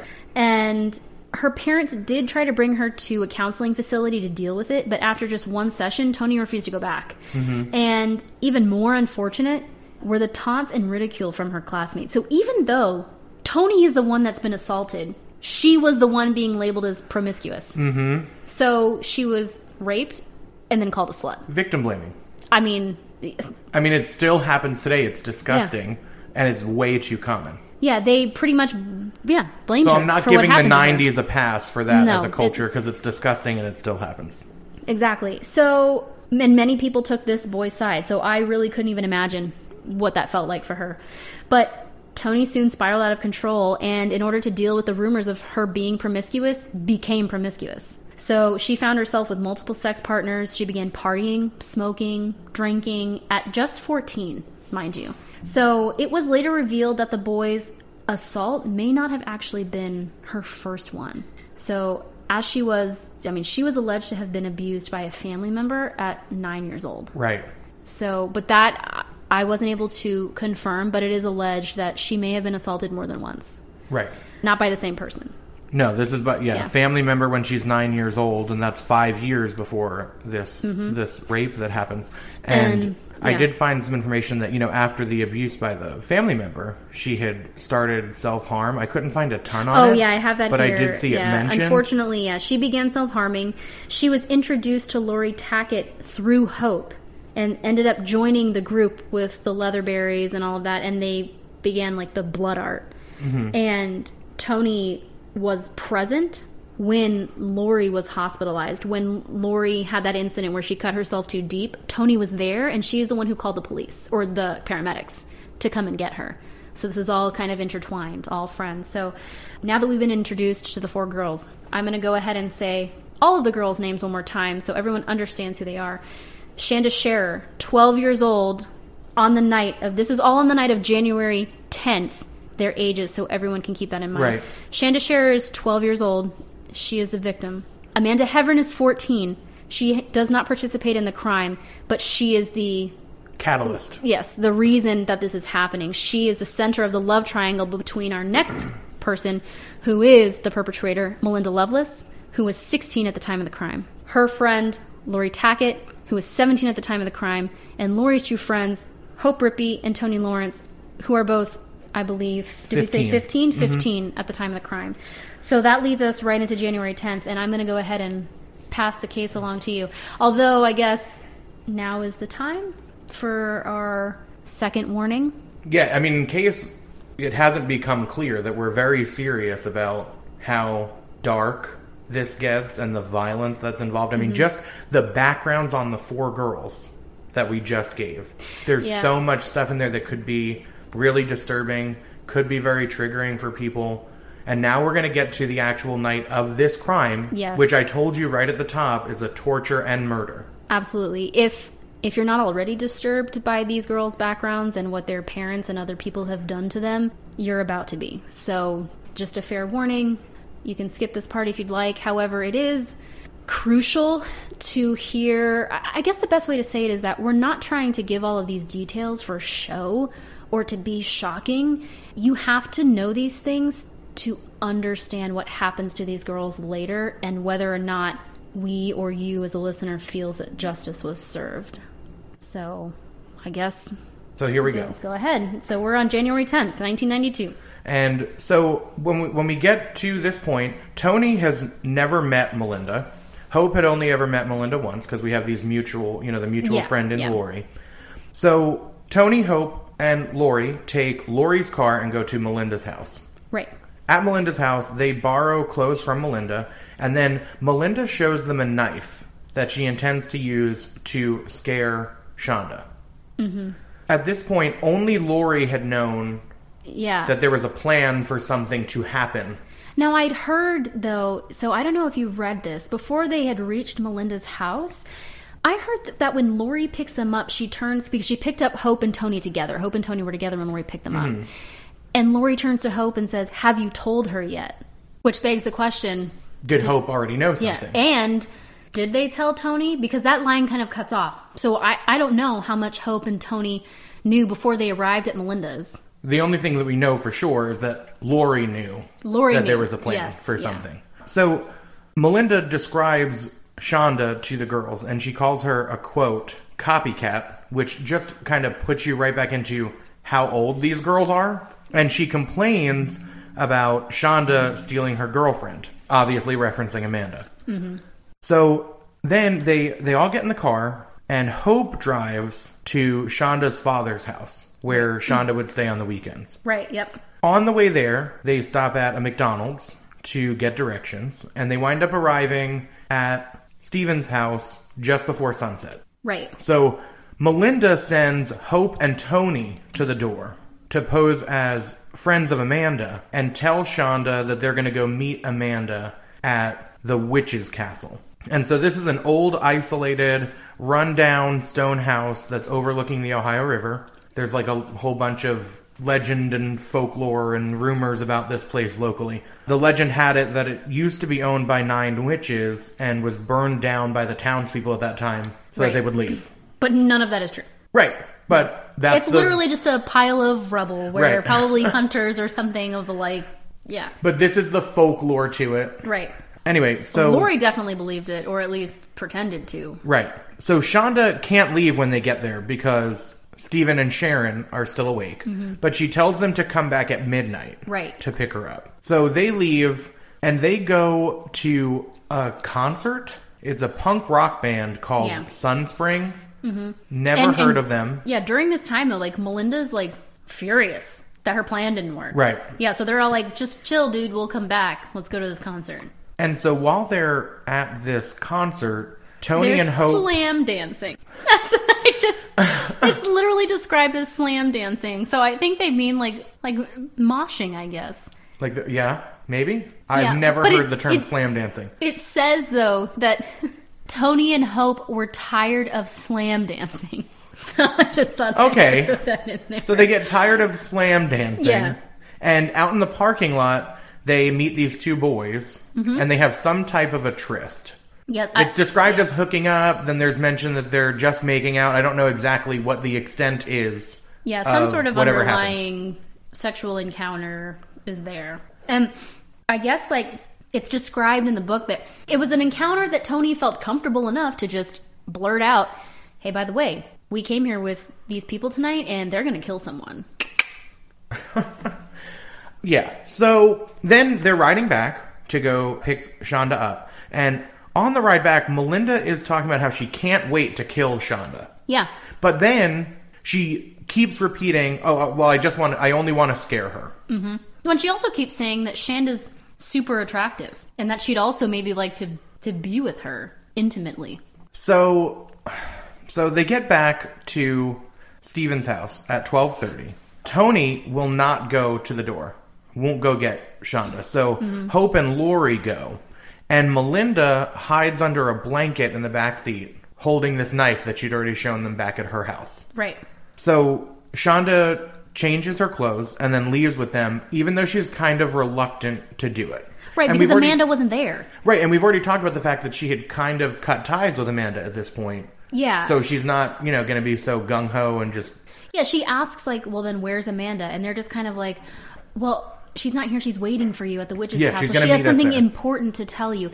And it's just like, I don't know. If I were 12 and, someone had something important to tell me, I needed to know what that important thing was. And even though she has been very mature and is still having, like, a sexual relationship, she's still 12. She's 12 years old. Yeah. So they all head to the car. Hope is asking Shanda about Amanda and the relationship between the two. And then all of a sudden, Melinda jumps out from under this blanket, and she holds the knife to Shanda's throat and demands answers about any type of sexual relationship that Shanda had or is having with Amanda. So she doesn't lie. Right. So they take Shanda to the witch's castle, and they bind her at the wrists and ankles with some rope.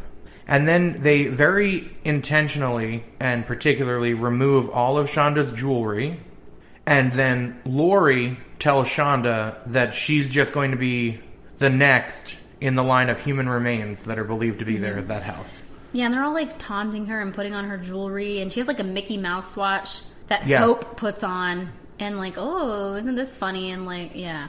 So then Lori lights a shirt on fire. And then, suddenly, after that happens, all of the girls start to get worried that someone who was driving by might have seen that. And so they leave really quickly. They take Shanda back to the car, and they head back out. While they're in the car, Shanda is begging these girls to just bring her back home. So they wind up having to stop for gas. Yeah. And so they cover Shanda with a blanket. The funny thing about that is that they didn't know where to go. Like, where a gas station was, and Shanda tells them. Oh. The gas station is over here, but it was near to her father's house, and Lori caught on. That's why they covered her with the blanket, because they didn't want her to be recognized. Right. Okay, yeah. so they cover her with the blanket while they're at the gas station. Tony and Hope see some boys out in the parking lot at the gas station, and so they start talking to them. Mm-hmm. So they get the gas, and then they leave. And they start driving again, and they get lost. And so they stop at a second gas station so that Lori can get directions now. Mm-hmm. While they're at this gas station, Tony calls a boy that she knows, and she's talking to him because she's very anxious about all this stuff that's going on. Not a police officer or anything. Right, but just calls this boy. And so she's super anxious about everything going on. She's calling him to kind of ease her anxiety. Doesn't make any mention of what they're doing. They leave that gas station and drive to the edge of the woods near Lori's house now. Mm-hmm. During this drive, there was a note made that the girls became, like, frightened of Lori because she had this, quote, devil laugh. And Lori was always said to really have no emotion whatsoever, and all of a sudden, now she's just lit up with emotion. And she's excited and terrifying. So, Lori takes them to a dump that's off of this logging road. And so they park the car. All of the girls take Shanda out of the car. Mm-hmm. And at this point, Tony asks Melinda if they can take Shanda back home. Yeah, Tony hugs Shanda. And Shanda says, please don't hurt me. Which prompts her to ask Melinda. Right. Yeah. And Melinda flies off the handle. So she's yelling at her, obviously refusing. They're not going to take her back home. And so at this point, Tony and Hope are scared of the way that all of this is happening and the way that Melinda's acting. So they get back in the car. Yeah, this isn't what they signed up for. Right. So then Melinda and Lori have Shanda stripped naked. Mm-hmm. And then Melinda gathers up all of the clothes that they've had Shanda take off, and she makes some reference to them being like souvenirs. Mm-hmm. Yeah. And so she takes them back to the car. Yeah. And then she grabs a t-shirt that she's going to bring back to Shanda. Mm-hmm. Once the clothes are dropped off at the car, Hope puts on Shanda's bra. As you do. And this is mentioned, everywhere when you're looking into this. I don't understand the thought process. I don't know if that's what appealed to her. She just thought it was really cute. Like I don't know. It's brought up in every account that you see. Mm-hmm. And I really just don't understand what is going on in your mind. If you're so scared and you're seemingly starting to show some hesitance to be involved in this, and then you're putting on this girl's clothes after they've forced her to strip naked, it just doesn't connect with me. But so Melinda brings back this t-shirt that she gets from the car and has Shanda put that on, or puts it on her because she's still bound at this point. Yeah. So she puts the shirt onto Shanda, and then Melinda just starts wailing on her. Yeah, just Lori punching holds her repeatedly. Yeah, Lori comes behind her and holds her arms, so that way Shanda can't defend herself at all. Right, just leaves her completely open. So she's just being pummeled, and then Melinda takes Shanda's face and slams it into her knee. Yeah, repeatedly. Yeah. And so hard that they actually cut Shanda's face on her braces. Mm-hmm. Yeah, her mouth is bleeding profusely now at this point. And so then, at this point, Melinda tries to slit Shanda's throat, but the knife is too dull. Yeah, so they throw her on the ground, and Melinda takes the knife and puts her foot on top of it to try to push the knife into Shanda's throat. Right, places the knife back against Shanda's throat, and then she's stepping on it, trying to force this to happen. So then Hope comes out of the car, and now she holds Shanda down. Yeah. While Lori and Melinda hand the knife back and forth and just take turns stabbing Shanda in the chest. Yeah. Before they strangle her with this rope until she passes out. Yeah. And then, Tony, of course, thinks, oh, Hope is going to go stop this. Right. Which she doesn't. And then when she gets back in the car, Tony's like, why are you helping them? And Hope doesn't respond. Right. So now Shanda has passed out. The three of them, Lori, Melinda, Hope, get Shanda in the trunk. Mm-hmm. They throw her in the trunk. And when they get in the car, Tony is told that Shanda's dead. By Melinda, yeah, I think, right? Yeah, I think so. So then they drive to Lori's house. Shanda's still in the trunk of this car. And they clean themselves up. Mm-hmm. And so then while they're in the house, they hear the dog barking. And they can hear muffled screams from Shanda in the trunk of the car. So Lori tells the other three girls, I'll take care of it. Yeah. And she goes and grabs a knife from the kitchen. Mm-hmm. Not this dull one that they've already been using. It was a paring knife. So when she comes back, she's covered in blood. Yeah, and there's no more sounds anymore. Right, they're not hearing Shanda anymore. Dog's not barking anymore. And Lori is covered in blood. Yeah. So then... She pulls out her good old rune stones. Yeah. And lays them out on the bed and says, everything's going to be all right. Yeah, and... Yeah, Surprise. Things are not going to be all right for any of them. So Lori and Melinda want to go back out to the car. They want to go for some more driving. Yeah. While they've got Shanda in the trunk. The other two girls refuse. They're not going to go. Mm-hmm. They don't want anything more to do with this at this point. So Lori and Melinda... Right. But so Lori and Melinda leave, and they drive around again. They're gone for several hours. Yeah, I think they leave at like around 2:30. They've already been gone at this point for 2.5 hours. So while they're driving around, anytime Shanda makes any type of a sound, whether it's her screaming, calling for help, if she's kicking inside the trunk, they pull the car over, go back to the trunk, and they beat her while she's still in the trunk of this car. The first time that they go and do this, Lori beats Shanda with a tire iron. Yeah. And she describes the sensation of Shanda's head caving in. Yeah. And when she gets back in the car with the tire iron, asks Melinda to smell the blood. Yeah. And then Melinda's like, that's gross. As if... Right. What they... No, that's where she draws the line. Yeah. But so Melinda does refuse. They describe it as that Shanda just wouldn't die. Mm-hmm. At one point during one of these beatings, Shanda says, "Mommy." Yeah, they like go out to the trunk and Shanda like sits up and calls for her mother. They, at another point, take her to a bridge that they want to throw her off of. And they get spooked by headlights. Yeah. So they close the trunk back up, jump back in the car, and take off. The last time that they go back to the trunk, Shanda is basically just gurgling. Yeah, and completely incoherent. She can't form words. There's no coherent thoughts being shared.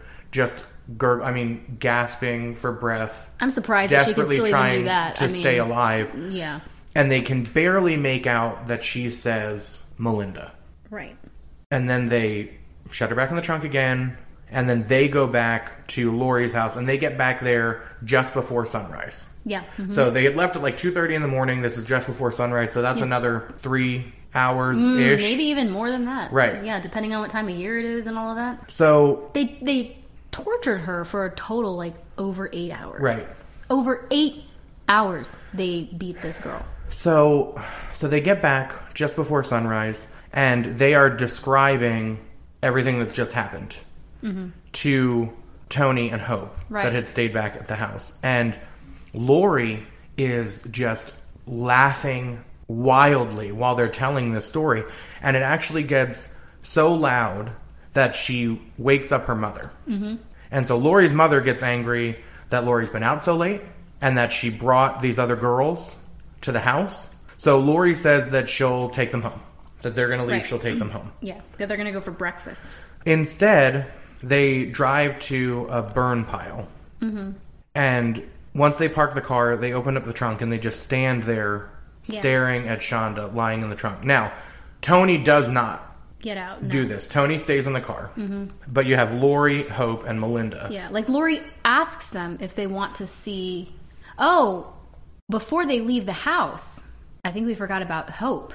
When Lori returns, she asks if they want to see the body after she and Melinda bring it back. And Tony says no. And Hope was like, yeah, I want to see. And they go out and Hope grabs the Windex from the trunk of the car. Yeah, I have it down that happens here. Oh, does at that the happen burn here? pile. Oh, okay, yeah, okay. Yeah, so Tony does not get out of the car. While they're back at the trunk, Hope douses Shanda in Windex, like intentionally spraying it into the wounds that she has, just soaking her body. And she taunts her, saying, "You're not looking so hot now, are you?" Yeah, you're right. I had that piece of the timeline off. Yeah, and in the meantime, like Tony's revving the engine so she doesn't hear Hope scream, which means that she clearly was still conscious and feeling pain. First time they so she doesn't hear Shanda scream. Yeah. Yeah, you said doesn't hear Hope scream. Oh, my apologies. Yeah, so she doesn't hear Shanda Hope, scream. I don't think, is screaming at this point because she has agreed and wanted to go see. Yeah. Well, she's screaming taunts. Right. So they close up the trunk, get back in the car, and they drive out to a gas station that's near this nearby high school. Mm-hmm. They put gas in the tank, and they also go inside and buy a 2-liter of Pepsi. And they dump out this 2-liter bottle, and then they fill that with gas. Mm-hmm. So then they get back in the car and drive out to an area that Hope is familiar with. Mm-hmm. And Lori and Hope wrap Shanda, who is still alive at this point, after all of this that has been going on. Right. Yeah. They wrap her in a blanket. Tony, again, stays in the car. Yeah. And Melinda doesn't want to help carry Shanda out of the trunk because she thinks that it's too gross. She doesn't want to touch Shanda after all of the handiwork she's done. Right. Yeah. So they wrap her in the blanket and they carry her into this open field. Mm-hmm. And so Lori makes Hope pour the gas from this 2-liter bottle on Shanda, and then they set her on fire and just leave. Yeah. However, while they're in the car, Melinda isn't convinced that Shanda's actually dead. And so she makes them go back. And this is within just a few minutes. And they pour the rest of the gas. So they hadn't emptied the 2-liter bottle entirely. Mm-hmm. Everything that's left is then poured on Shanda, who is already on fire. By Melinda. Right. Once that's done, back in the car, and they head out for breakfast. Mm-hmm. And Melinda says that she's glad that she's dead. And she even describes, like, while she's burning, like, she makes fun of Shanda's face because, like, her tongue was going in and out, kind of. I mean, obviously, she doesn't have any oxygen. She's getting dehydrated. Yeah, and it was a joke. And, I mean, and the blood loss. I mean, just everything that you'd be going through at that point. So they head to breakfast. They go to McDonald's at right about 9:30 a.m. I almost said Eat Fresh. That's not McDonald's. Subway. I don't know why that just popped into my head. I don't know. McDonald's is I'm loving it. Right. I don't know. I hate Subway. I do too, man. They don't put any meat on their sandwiches. Well, and it just doesn't taste fresh. You say eat fresh. I know, yeah. All right, we're digressing. Okay. And it's because we don't want to keep talking about this. This is a debate we need to have, though. Scribble that down. The Coke and Pepsi debate is coming, and then the Subway debate is coming. All right, I've got them both down. So while they're having breakfast, though, and this is really disturbing to me. To anyone. I would hope so, but I'm just saying, for sure for me. They're laughing about the fact that Shanda's body had looked like the sausage that they were now eating at breakfast. Yeah. So that's why I said earlier... They're clearly very distraught about what they've just done to another human being. You know. So that's why I said earlier that I was glad we did not get sausage on any of the breakfast sandwiches we got from McDonald's this morning. So then, at this point, Tony calls a friend and tells this friend about the murder. Mm-hmm. When they leave breakfast... Lori finally drops Tony and Hope off and brings Melinda back to her house. So now we have Lori and Melinda back at Lori's house. This is when they make Amanda aware of the murder. And they make plans to meet up with Amanda later. Yeah. In the meantime, they are like cleaning like the outside of the car and trying to clean the inside. And there's a detail that they had found a piece of her skull. And... Melinda's grossed out, you know. Right. You know, she's grossed out by all of this. Because she's very dainty. Right. But Lori's, like, laughing and, like, throws it on the ground and is like, it could be a snack for the dogs. You know, as if you weren't disgusted by these people already. So two totally normal teenage girls. Just a normal afternoon. So then a friend of Melinda's meets up with them, and she is also told what's happened. Yeah. So now, within a couple of hours, we have Tony tells one of her friends... Lori and Melinda tell Amanda, and then Melinda tells another friend who shows up. So they've already told 3 other people. Well, not to mention the 2 boys the night before that they were in the car with that Tony told as well. Right, at that concert. Yeah. Where she tells them that that's what they're planning on doing. Yeah. So then Melinda, Lori, and this other friend go to pick up Amanda. And now Amanda is given the whole story. Because she'd been made aware... the general, you know, what had happened, but now she's told the whole story. Yeah, Melinda asks Amanda if she's mad, and Amanda's like, no, and reassures her that everything's okay because Amanda didn't believe for a second that they'd actually killed Shanda. Right, and actually this other friend doesn't believe it either. No. So when they don't believe the story, Lori shows them in the trunk bloody handprints from Shanda, and also her socks that are still in the trunk.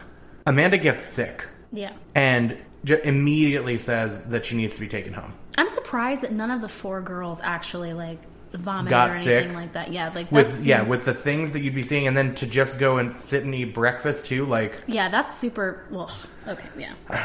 Oh, there's a quote, too. When Amanda first arrives and Melinda tells her the story, it's privately. She, like... Lori keeps trying to interject, so Melinda takes Amanda up to the bedroom privately to tell her what she did to Shanda. And Melinda goes, "It's all my fault." And it's like, well, yeah. Yeah. She's like, I think this is all, like, it's not a straight up statement, like, this is what she's like, I just think it's my fault. Like, what? Yeah, you think of course so? it is. You planned and orchestrated this. Like, So Amanda gets sick and has to be taken home, so they take her home. And when they drop her off, Melinda kisses Amanda. As you do, after you've just viciously murdered a 12-year-old. Yeah. Tells her that she loves her, and asks Amanda not to tell anyone what happened. Right. And so Amanda promises that she won't, and doesn't. Says nothing to anyone. Right. Yep. So, a little bit later on this day, so now we're talking about January 11th. Yeah. In that morning. A little bit later, these 2 brothers are heading out for... Oh, this isn't... No, in the morning. This is quickly. It was happening. The body had already been discovered when all of this is going on with... Yeah, I guess I didn't have specific times. I do have here that these 2 hunters... So it's these 2 brothers that are going out for a hunting trip. They find this body on the side of the road. They call police at 10:55 a.m. And so, yeah, I guess if you really think about it, if they were at McDonald's by 9:30... Some of this stuff is overlapping. Yeah, this body was discovered, but of course, they don't know who it is. Right. So... The brothers go and call the police. That's at about 10:55. Well, and again, it must be said they think it's a mannequin. Why? Always. It's always. That's what happened in the last case we covered. Like, what? Because why... My first thought would be body. I think your brain tries to disassociate. Like, you don't believe... There's no way that's a human body. So somebody must have dumped a mannequin here. Which, I don't know why everybody thinks everyone just has mannequins lying around that they need to dump in fields. From? Yeah. My first of all, when I see a large enough trash bag on the side of the road, I'm like, is there a body in there? That's my first thought. Yeah. Yeah, so the police ask them to go back to the body. Yeah. And then the police, obviously meet them there. So they begin an investigation. They're collecting forensic evidence. The police start to form their theory. And so they don't think that this was done by locals. They believe that this is a drug deal gone wrong. Yeah. And now this is just initial impressions when they find a body burned they in haven't this open ID'd field it on the side of the road. Yeah, it could be. They don't know how old she is. So, or maybe they don't even know if it's a she. So while this is all going on, Stephen Sharer, so Shanda's father, realizes that Shanda isn't at home. And this is early in the morning on the 11th. Yeah, this is all... because the murder takes place in Kentucky? Yeah, the murder takes place in... No, I think this all happened in Indiana because the high school that they were nearby to at one point is... It's in Madison. Madison. And well, so either way, I think it's different jurisdictions because she's reported missing. Well, yeah, we have different counties for sure. Yeah, she's reported missing by her father. Right. And then found by someone else, and they don't make the connection until later when they confer and say, are there any missing people? But before the missing persons report, Stephen is calling neighbors, he's calling friends. Her mother. Trying to find Shanda anywhere, not having any success. So at 1:45 that afternoon is when he calls Jackie, Shanda's mother. And they decide together to go and file a missing persons report. Right. So while this is all going on, all happening on the same day, January 11th. In all these different places. Right. So Tony and Hope are communicating. They decide that they need to say something. Right. And so they contact an attorney. As 14-year-olds do. Right. Or 15. Well, they're 15s. But so the attorney tells them that they need to go tell their parents. So both girls... As an attorney should do. Yeah. So both girls tell their parents. Right. Hope's parents take Hope, get to a hotel. Yeah, why didn't you say it? They yeeted right out of there, Mike. They yeeted right out of there with their kid. So they take off. Then Tony's parents say, well, we have to go to the police. Yeah. So at 8:20 p.m., January 11th, Tony and her parents turn up at the Jefferson County Sheriff's Office. And she is super emotional. She is giving this statement about everything that happened. She names the victim, Shanda, and not a common name either, so. Right, and she says the two other girls' names, Lori and Melinda, and she's trying to get across what had happened, everything that had gone on the night before, but she's almost incoherent. She's just rambling, as you would be, I think, going through that type of an experience. So at this point, the police are able to connect this story with a missing persons case in the other county. Right. With the missing persons case, and then this all eventually ties into this body that's found by these hunters. Dental records are what winds up being used to confirm that the body that was found by the hunters is Shanda. Yeah. And then it goes along with everything that Tony tells the police at this point. Right. So Melinda and Lori are arrested on January 12th immediately. So now this is the next day. Yeah. Tony shows up at 8:20 p.m. on the 11th, and on the 12th, Melinda and Lori are arrested. And it's just based on Tony's statement at that point. I mean, obviously they have... I feel like that's enough to go on. Right. I mean, yeah. And then they get some corroborating evidence. They're able to confirm the ID and all that. But when they're arrested, it's Tony's statement is the basis for the arrest. Pretty immediately, prosecutors say they're going to try both of these girls as adults. Yeah. And again, Melinda's 16 at this time, and Lori is 17. Right. And so initially, all that the public knew were the statements taken by police. The prosecution's not putting anything else out there. The defense isn't putting anything else out there. No one's really talking with the media. Just these statements going out. So eventually, all four of the girls are charged as adults for their different parts in the crime, in what happened to Shanda. And the state puts it out there that they intend to seek the death penalty. So, and then eventually they do release all of the girls' names. Right. Which is rare. Yeah, I mean, especially with the age they're of... juveniles, right. yeah. So all four girls end up taking plea deals. So there are a lot of things that have to be taken into account. We've already mentioned a lot of them, but just like a quick recap. We have claims of physical and sexual abuse in the childhoods these are of considered these four girls. The mitigating factors. Yeah, mitigating circumstances. That led to their respective sentences, I guess. So there's these claims of abuse, physical and sexual. There's histories of self-harm for all four girls. Lori, having been diagnosed with borderline personality disorder, the hallucinations that she had had since childhood. Melinda's long history of mental health issues and her very long history of abuse, which we went into enough detail about already. So Melinda and Lori are sentenced to 60 years in the Indiana women's prison.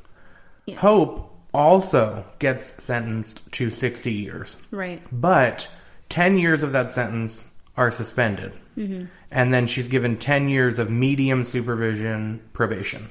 She appeals that, and a judge actually reduces it to 35 years. Right. Based on her cooperation in the judicial process. Tony pleads guilty to one count of criminal confinement, and she's sentenced to a maximum of 20 years. In October of 2007, so quite a jump now, Melinda's attorney requests a hearing, wanting to argue for her release. And he says that she had been profoundly retarded by abuse as a child, and that she had ineffective counsel. There is a part in, again, one of the books that I used as resource, that Melinda's stepfather had corroborated that, basically saying that she had the mental capacity of a child in many ways. So yes, she may have been very advanced sexually because of the abuse, but that she never watched the news or any kind of more mature kind of viewing shows. She always watched cartoons or something like that. That she didn't even know who George Bush Sr. was, and he was the president of the United States at the time. Right. Like things like that she was just not in Which touch. is a pretty classic test for mental capacity.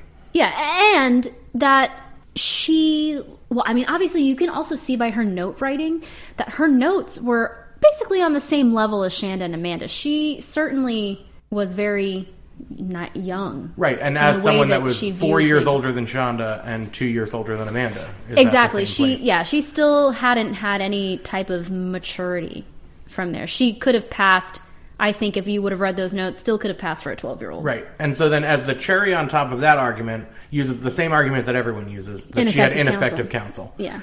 And then he also tries to argue that she was too young, because she was 16 at the time, to take the plea deal, because it's essentially a contract with the state, and says that she couldn't do that without parental consent, which they never got. So I see. But if they're charging her as an adult...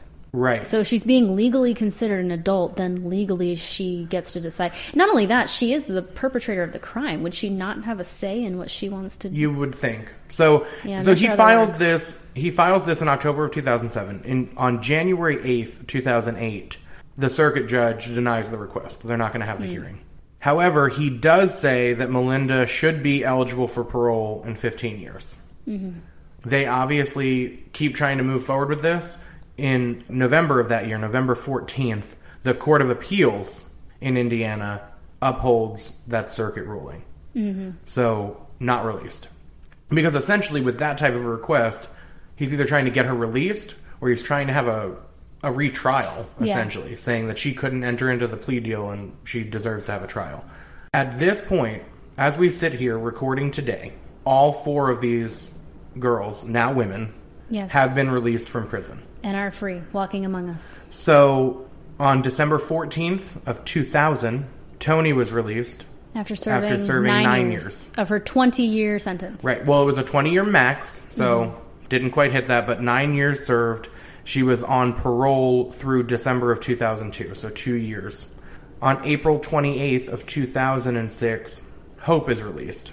She had served 14 years. Of her original 60-year sentence. Right. I know which that had was been reduced to but 35. Still, her original sentence was 60 years. And she is placed on supervised parole through April of 2011, so 5 years of parole there. On January 11th, 2018, Lori is released. And if January 11th sounds familiar, it was the 26th anniversary to the date of Shanda's death. Yeah, that was a really poor call. Yeah. You could have waited a day. Yeah. So she had served just short of 26 years. She's placed on parole. And then September 5th of 2019, Melinda is released. Yeah. And she had served just over 26 years. Of her 60-year sentence, yes. And was placed on parole. Right. And so that's where we find ourselves today, because now we're just over a year removed from the last release. Yep. So... Okay, that was... Here we are. All right, guys, you've made it through the case, and that was... And I barely made it through the case. Yeah, that was a tough one. And especially, we had to listen to this over and over again. Yeah. Various media sources. I read 2 full books on the case, and just hearing the details over and over. We always are like, obviously it's intriguing, and it just sucks to say that this is intriguing. I have to tell you, this is the least intriguing for me because I'm just so turned off. Yeah. I mean, true crime in general, but it's just... This one is just so very sad off-putting. To say. It's like, yeah, it's just... But the intriguing part about it is how do you end up with 4 adolescent teenage girls killing another one? That's the piece of it. That's the piece that we want to understand. And then most of you are probably wondering, if you've listened to all the episodes of our show, kind of our shtick is to debate something. And really, what is there to debate with this case? It's not a whodunit. We know whodunit, and we know what led up to it. But I think what we're going to debate here is, was justice served? Okay, and before we jump into the debate, just for some housekeeping, do you have the titles of your 2 books ready? So we can give those so we don't forget. I do. So in the meantime, while I'm grabbing those, because I did write them down somewhere, I think. All right, so while you pull those up, you also told me that I had to remind you that you had another tidbit about Melinda that you wanted to bring up later. That was all you gave me. About Amanda. Yeah, we're going to get into that in the debate portion. I haven't forgotten, don't worry. Okay. Yeah.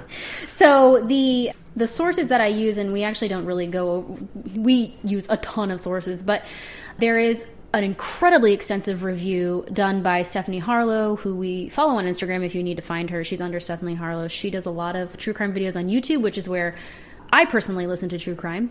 And she has like a 4-episode series, and it's like, in total, got to be over 5 hours long. Yeah, they're each at least an hour long. Yeah, and her 2 sources were these exact books that I purchased and read myself. And the first book is Cruel Sacrifice by Aphrodite Jones, and the second one is called Little Lost Angel by Michael Quinlan.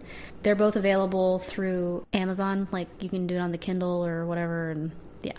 And so I did not read the 2 books. Yeah. But I did listen to Stephanie Harlow. Mm-hmm. And she does give a pretty thorough rundown of what's in those books. Yeah, there are a few things that I interpreted differently, and I put my own kind of thought and feel into my notes. But if you want a different perspective, and I do, my opinions obviously differ from people that I listen to on certain points, so... but if you'd like another perspective or an even deeper dive into the case, certainly give her a watch or a listen or whatever, and check out those 2 books if interested, because they were pretty good. I wish that they'd given a little more information on Shanda, if I'm being perfectly honest. I know she's 12, but she had a huge personality, and I, again, feel that a lot of the victims are underrepresented. Yeah, well, I mean, with this one, though, we had more than we have with some. Yeah. But there definitely could have been a lot more there. Yeah. So... Okay. The short answer to our question, was justice served? Who wants to go first? Well, I'm just going to say no. My answer is yes. So we actually here we are. There we go. We've finally... Because we've been agreeing a little too much lately, and I'm not a fan. So what parts shall we I'll let first? you guide us through. And okay. So I'll go ahead and bring up the tidbit that I wanted to bring up. So earlier in the case, you were saying that you didn't want to blame Amanda. I didn't want to put all of the blame on Amanda. So if you guys go, I don't know where you can actually watch this, if he has like a website or something, but Dr. Phil had a special on this case, and he interviewed the mother, Jackie, and the other daughter, Paige, which was Shanda's sister. And they interviewed Lori Tackett. I believe she was still in prison at the time. And Hope Rippey appeared and literally sat across from Shanda's mother and sister while they were interviewed. Insane. Insane. If you can't hear it rattling, I'm just shaking my head right now. But they also interviewed Amanda. I'll get to the Hope Rippey piece later, but since we're going with Amanda first, they interview Amanda privately, and then in a back room, they have Jackie and Paige watching Amanda's interview and reacting to it. And here's the thing. When I first heard this, the first several times I heard this, I was like, Amanda's the instigator. Why isn't she in any kind of trouble? She must have known, and all of this. And when you listen to her interview with Dr. Phil, she is like, she's very smug. That is absolutely a given, in my opinion. She's very smug. And she is like, I lost a lot too, da-da-da-da. And she even says, I was kicked off the basketball team. Mind you, this is an adult Amanda Heverin, comparing the murder of this woman's daughter to her being kicked off the basketball team. That is the one part where I absolutely am like, what the heck are you saying, man? Right. But the rest of it, I do not in any way, shape, or form believe that Amanda holds any responsibility for this crime, in my opinion. You guys can come for me, but I don't. She was 14 years old, and she didn't egg these people on. She didn't ask for it. Did she or didn't she know beforehand? Maybe. Melinda made a lot of threats that she never carried out. And not only that, but we're talking about a girl that is emotionally tied to Melinda and to Shanda. She's put in a very awkward position that, yes, she made her bed. I get that piece of it. But she's 14. A lot of us go through these kind of love triangles in high school. Well, yeah, and you can't fault a 14-year-old girl for not taking it seriously when her 16-year-old girlfriend says, I want to kill this girl that she's flirting with. Yeah. How many people would be in jail today if we arrested everyone that said, oh my God, I wish that she would just get hit by a bus, or I wish that she would just go away. I would have been arrested 3 times already today. Mostly in traffic. I was going to say, I'm not the girl that you're wishing would be hit by a bus, I hope. Yeah, so, and Amanda says, I lost stuff too, and she does bring up the fact that a lot of people see Amanda as a predator. And I say to this, I don't think so. At all. I understand that some of her behavior wasn't super great and that she may have pushed Shanda a little too hard and influenced her in a way that maybe wasn't, nice or... She was not a positive role model. No. But at 14 years old, that's a lot of responsibility to put on a 14-year-old. It's a lot of responsibility to put on an adult to be a positive role model for children. How can you do that to a 14-year-old and expect them to be a positive role model for a 12-year-old? Yeah. And they're still figuring things out, too. Exactly. And yes, she was pushy. Yes, she was. But I also have to take into consideration the fact, like I mentioned before, Melinda also, by her own admission, for lack of a better word, assaulted Amanda. Right. Melinda would have her way with Amanda whenever and wherever she wanted, much like her father did with her. Well, and not even just in that way. When Melinda confronts them at that school dance, when she shows up with her friend that she was supposed to be staying the night with, she slaps Amanda across the face. Yeah. While they're standing in that parking lot. So, yeah. And that's in public. Everybody's leaving the dance at the point that that's happening. This is in front of a bunch of people. She wasn't even worried about physically assaulting Amanda in front of people. So how comfortable do you have to be with that dynamic that you would do that? As much as I disliked her smugness and the way she said things and reading through the story what Amanda did, I was passing judgment on her as if she is also a 30-year-old woman like I am. She is not. She's a child. Right. And I realize that I'm trying to pass judgment on her as if she were my age. No, she's a kid. And to go through something like this at that age, you have to imagine that you're stunted in some way. Yeah. If not completely. Right. By going through something like that, she got physically ill as soon as she believed that this happened. She didn't see the body. She didn't participate in any of this. She saw blood and a pair of socks that confirmed this story that she in no way, shape, or form believed when she heard it. She sees two things that confirm the story to her and vomits, gets physically ill, and immediately needs to go home. Yeah. That is traumatic. Yeah. I am not saying that it equates to what happened to Shanda. Right. But what does that do to a 14-year-old? Yeah, but we're not comparing what happened to Shanda to what happened to Amanda. That's unfair. Amanda didn't do that to Shanda. But we need to isolate Amanda's story and say, is she culpable? No, I don't really think that she is. And she does remark that she couldn't even go to the funeral. Allegedly, Jackie threatened, you can't come. And Jackie, which I think is understandable, understanding everything that had happened up to that point. But I'm also not going to take that away from Amanda and discount the feelings that she has about that. She did love Shanda, and she still had to deal with that she couldn't go, and she didn't perpetrate the crime. Right. That was hard on her. And then not only that, she's still an adult woman that's being accused of being a predator. And she does say in the interview that Shanda came on to her. Whether or not that's true, it's regardless. It's clear by the love notes and things that Shanda was complicit in their sexual encounters. Right. Now, do I think that she was peer pressured? Yeah. Yeah. And is that wrong? Yeah. But she wasn't assaulted. Amanda didn't force herself on her. And I do think, especially with the mother, and I addressed this already before, but I truly think that perhaps the parents were a little more angry because it was a homosexual relationship. That's my opinion. I think that played a big part, was that they felt that Amanda was forcing her sexuality on her. And I don't necessarily know that I think that Shanda was gay, but she's 12. She's going to experiment. She loved Shanda as a friend. Maybe she wanted to just please her or keep her around for whatever reason. It doesn't matter. What matters is that she willingly participated in sexual acts with her. And that does not make Amanda a predator, given their ages, in my opinion. Well, and we do have to make sure that it's clear, though, that we're talking about a 12-year-old girl. Yeah. So as far as consent... she can't give it. Right. So there's some questions there, but you also have the same then concern with Amanda being 14. Mm-hmm. So there's a lot of gray area there. You can understand the parents being upset about there being a relationship, period. Mm-hmm. But it's all exacerbated by, the culture and the climate at that point, where because this is two young girls, that they, I think, blew it further out of proportion. And that does damage to everyone involved. But just because Amanda was the center of the love triangle, she was not the center of the crime. And she's the catalyst for the crime. Her existence and her relationship with Melinda and Shanda is what starts I guess, Melinda down that road, but that's not her fault.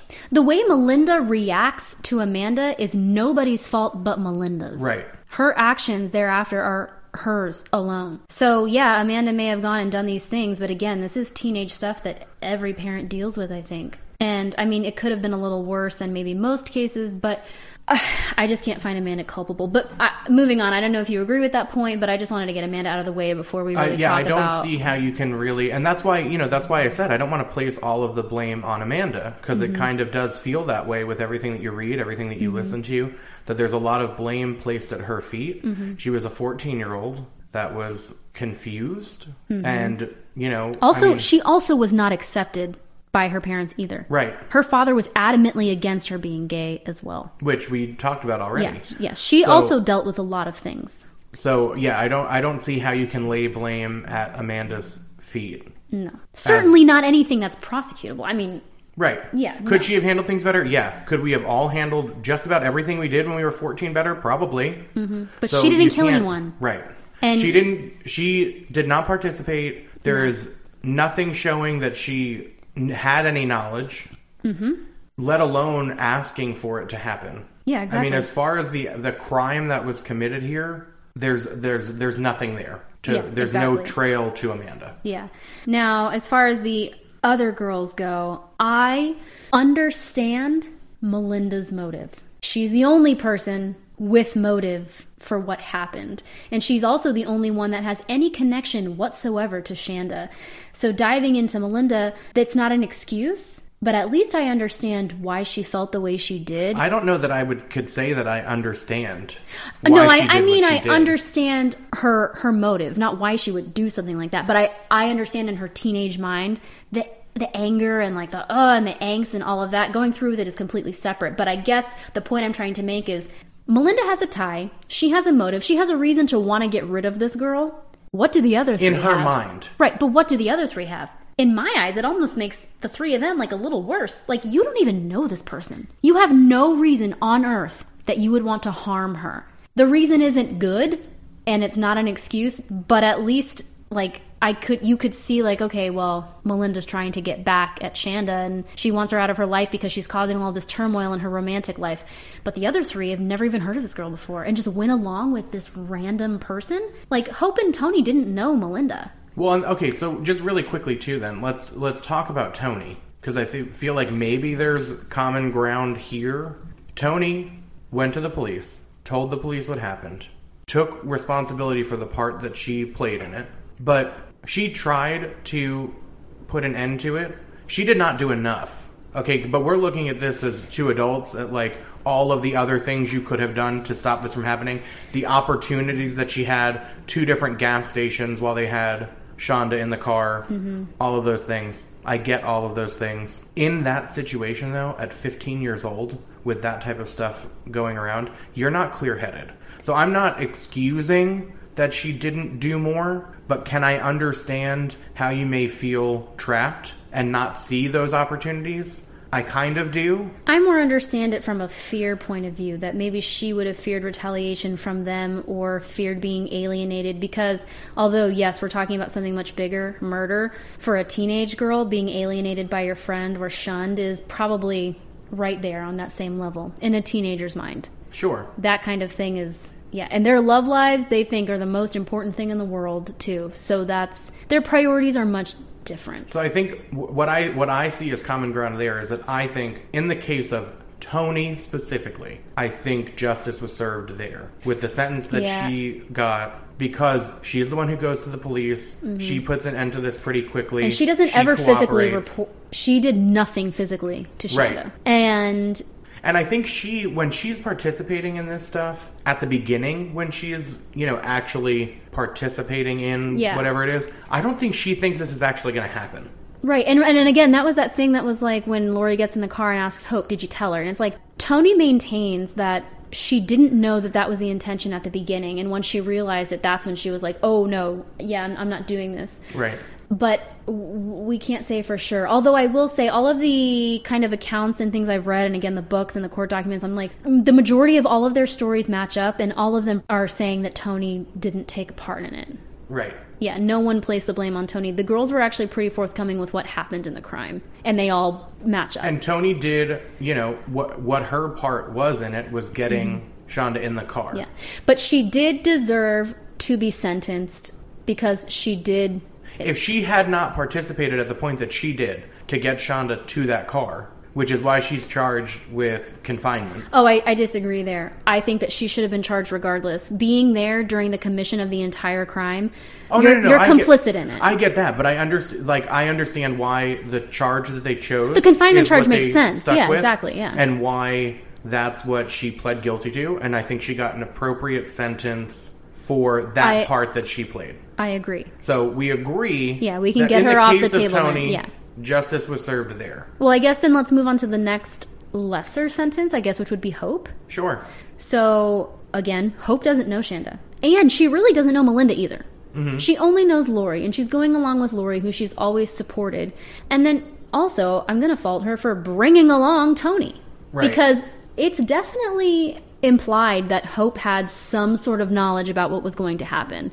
Right. And she just drags her friend into it and doesn't tell her about it. And then again, she doesn't know the ringleader and she doesn't know the victim. She just jumps right in there. And there are bits and pieces where she is certainly struggling with her guilt during the commission of the crime, because you can see her go back and forth. I don't want a part of this. Maybe I do want a part of it. When she gets ballsy, she goes up and participates. Then she gets scared and so is it that she's scared or is it that she's guilty? And I'm not sure. Right. She's the one that has the interview on Dr. Phil with Jackie and Paige, Shanda's mother and sister, respectively. I believe her. I will say that. And I have not seen the interview, so just give me kind of a recap. So the gist is that in their mugshots, Hope Rippey is smiling in hers. And that's the first question that they ask is, why are you smiling in the mugshot? She goes on to say that, the police were kind of making her laugh, which has happened a few times in cases, especially with minors. Because no one wants to arrest a minor. Right. And you want to make them feel comfortable because they're children. Oh, they're doing what we do, trying to break some tension. Yeah, they're children. And I guess he made her laugh. I believe that. I really do. And listening to her talking, I can buy it. Yeah. She basically admitted to the parts on live television that she felt she was guilty of. And she said, I did taunt her. I participated in that at the witch's castle. She sprayed her with Windex, that kind of thing, that she helped. She does admit that she poured the gasoline on her and that she was the first one to do so. She says that Lori shoved the 2-liter in her hands and said, pour it, and Hope initially protested, which is true according to both books, and that Lori said, no, you need to do it, and basically forced her hand. So Hope did pour the first piece of gasoline, which is why she was initially hit with that 60-year sentence, because that directly contributed to her death. Okay, but here's my thing. Although Hope may have been hesitant when they first got to the woods, she then gets out of the car and actively participates in just about everything after that. She doesn't go with Lori and Melinda when they go for the second drive, when they're continuing the beating of Shanda, but she participates in everything else. She participates in one act of torture and then But then she is actively participating in the actual death. Like, Shanda would have died from those injuries. She may not have. I read that had she gotten medical attention before she was burned, that she may have survived. I don't know how likely that is when you really think about the extent. Like, I'm not disagreeing with whatever you read, but in my mind... She died from being set on fire, not from her other wounds. Well, that's going to be the cause of death, because she was still alive when that happened. I don't know if she really could have lived. Yeah. With the amount of blood lost, the extent of her injuries, with the caving in of her skull, and even if she did physically live, what would the quality of life have been? Was she brain dead at the point that she is set on fire? I just don't think... I don't think it's likely that she would have survived even physically, but she definitely would not have been able to actually live a life. But and I know this is stupid to argue about, but the Windex didn't kill her, so... Well, no, the Windex didn't kill her, but that's like one of those really disturbing details that you have, even though it may seem kind of like on the sideline, like that just shows that shows a disregard. That shows a disregard for human life, human decency, to do something like that, to intentionally be spraying the wounds knowing you're going to inflict more pain, even though it's nowhere near the extent of what's happened up to that point. What it feels like almost to me, like I said, like when she was fearful, she stepped back, and when she felt like she was comfortable enough to come back, she did. It almost feels like she didn't want to participate in the physical, like things that could actually hurt her, like the stabbing or the strangling and things like that, but more of the taunting piece of it to show that she was big and bad in front of Lori. But then she dumps the gasoline, participating in the burning of her... Lori admits to forcing her to do it. But Lori, she's not holding a gun to her head. I mean, could Hope have been afraid that something would happen to her if she didn't? Yeah, I suppose so. But Tony stayed in the car, and nobody did anything to her. Yeah, I agree. And again, you're a 15-year-old. You're not thinking completely clearly. We're getting to look at this from the outside and make judgment calls about what they did. But although I shouldn't have, I did feel bad hearing Shanda's mother and sister attack Hope. And I guess that's because, obviously, what she did was horrible. I mean, there's no excuse. There's no excuse. I don't want any of, like, my opinions to make it seem like I'm excusing what they did. But I felt that Hope was being genuine, and when asked, why she did it, and she was like, she goes, I participated in this, and this. And she basically said, she goes, I was a weak child. Her exact words were, I don't have an excuse like that in regards to, like, her upbringing. She didn't have a poor upbringing. She said she had a good childhood. She's not anyone. Well, I mean, when you're comparing it to the other three girls. Yeah. But she didn't. She had a normal upbringing. The only thing that we found that was out of the ordinary was the self-harm, which may have been the cause from perhaps depression or the people she was hanging out with. We can't be sure. But I do believe that she's rehabilitated, and I believe her punishment fit. I believe that she served enough time. She was 15. I don't know a better way to explain it. I can only go like based on emotion at this point. And I think that she served her time.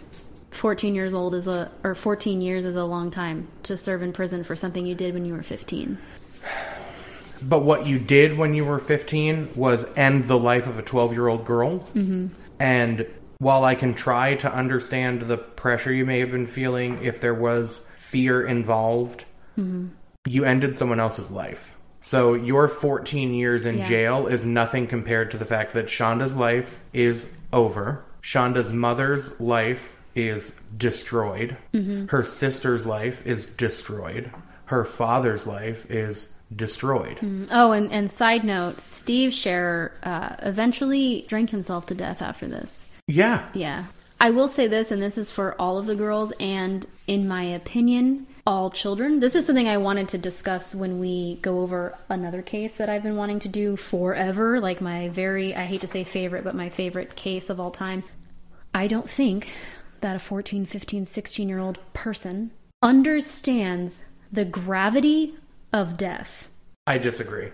Then there's nothing really that either one of us can say to change our minds. Right. That's an emotional feeling that we get. I think there's a reason that we have a certain age where there's a cutoff for being charged as an adult. And that's another point, is that they were children. They are not adults, and that's why we have that cutoff. But they were charged as adults because they were old enough to be charged as adults. I suppose. But I guess moving on to Lori Tackett. Listen, she had a terrible childhood. The things that she had to go through, no one should have to go through those types of things. None of that excuses doing this type of thing, but doing this to a 12-year-old girl. None of it excuses that. And I don't even like the fact, and I covered them because it played into the deals that they were given and all of those types of things. I don't like the fact that we're talking about these mitigating circumstances. Mm-hmm. People go through these types of things. Not that they should have to. This shouldn't happen. Mm-hmm. And obviously the same thing for Melinda and the things that she went through. Those things should not happen to people, but they do. And those people don't do what these girls did. As adults, I would feel the same way you do. If, for instance, Lori is 25 years old and went through this in her childhood and commits crimes as adults, then I go, well, sweetie, you're grown up. You have to figure that out. And you can't, But this isn't something that happened in their past like way back in the past, and now they're still using it as an excuse for their actions today. These crimes were committed while these things are actively happening to them. But not by Shanda. If you feel the need to act out in this way, to take this type of aggression out on someone, why not on your abusers? This 12-year-old girl, Lori, did not even know her.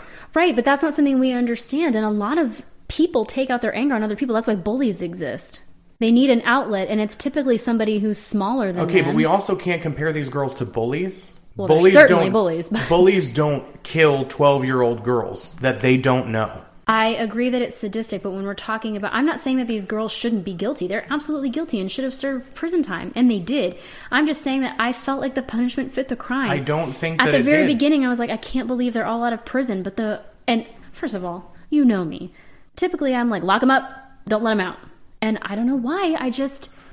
They were children, and I don't think that children should be served life in prison or 60 years, which is pretty much life for them.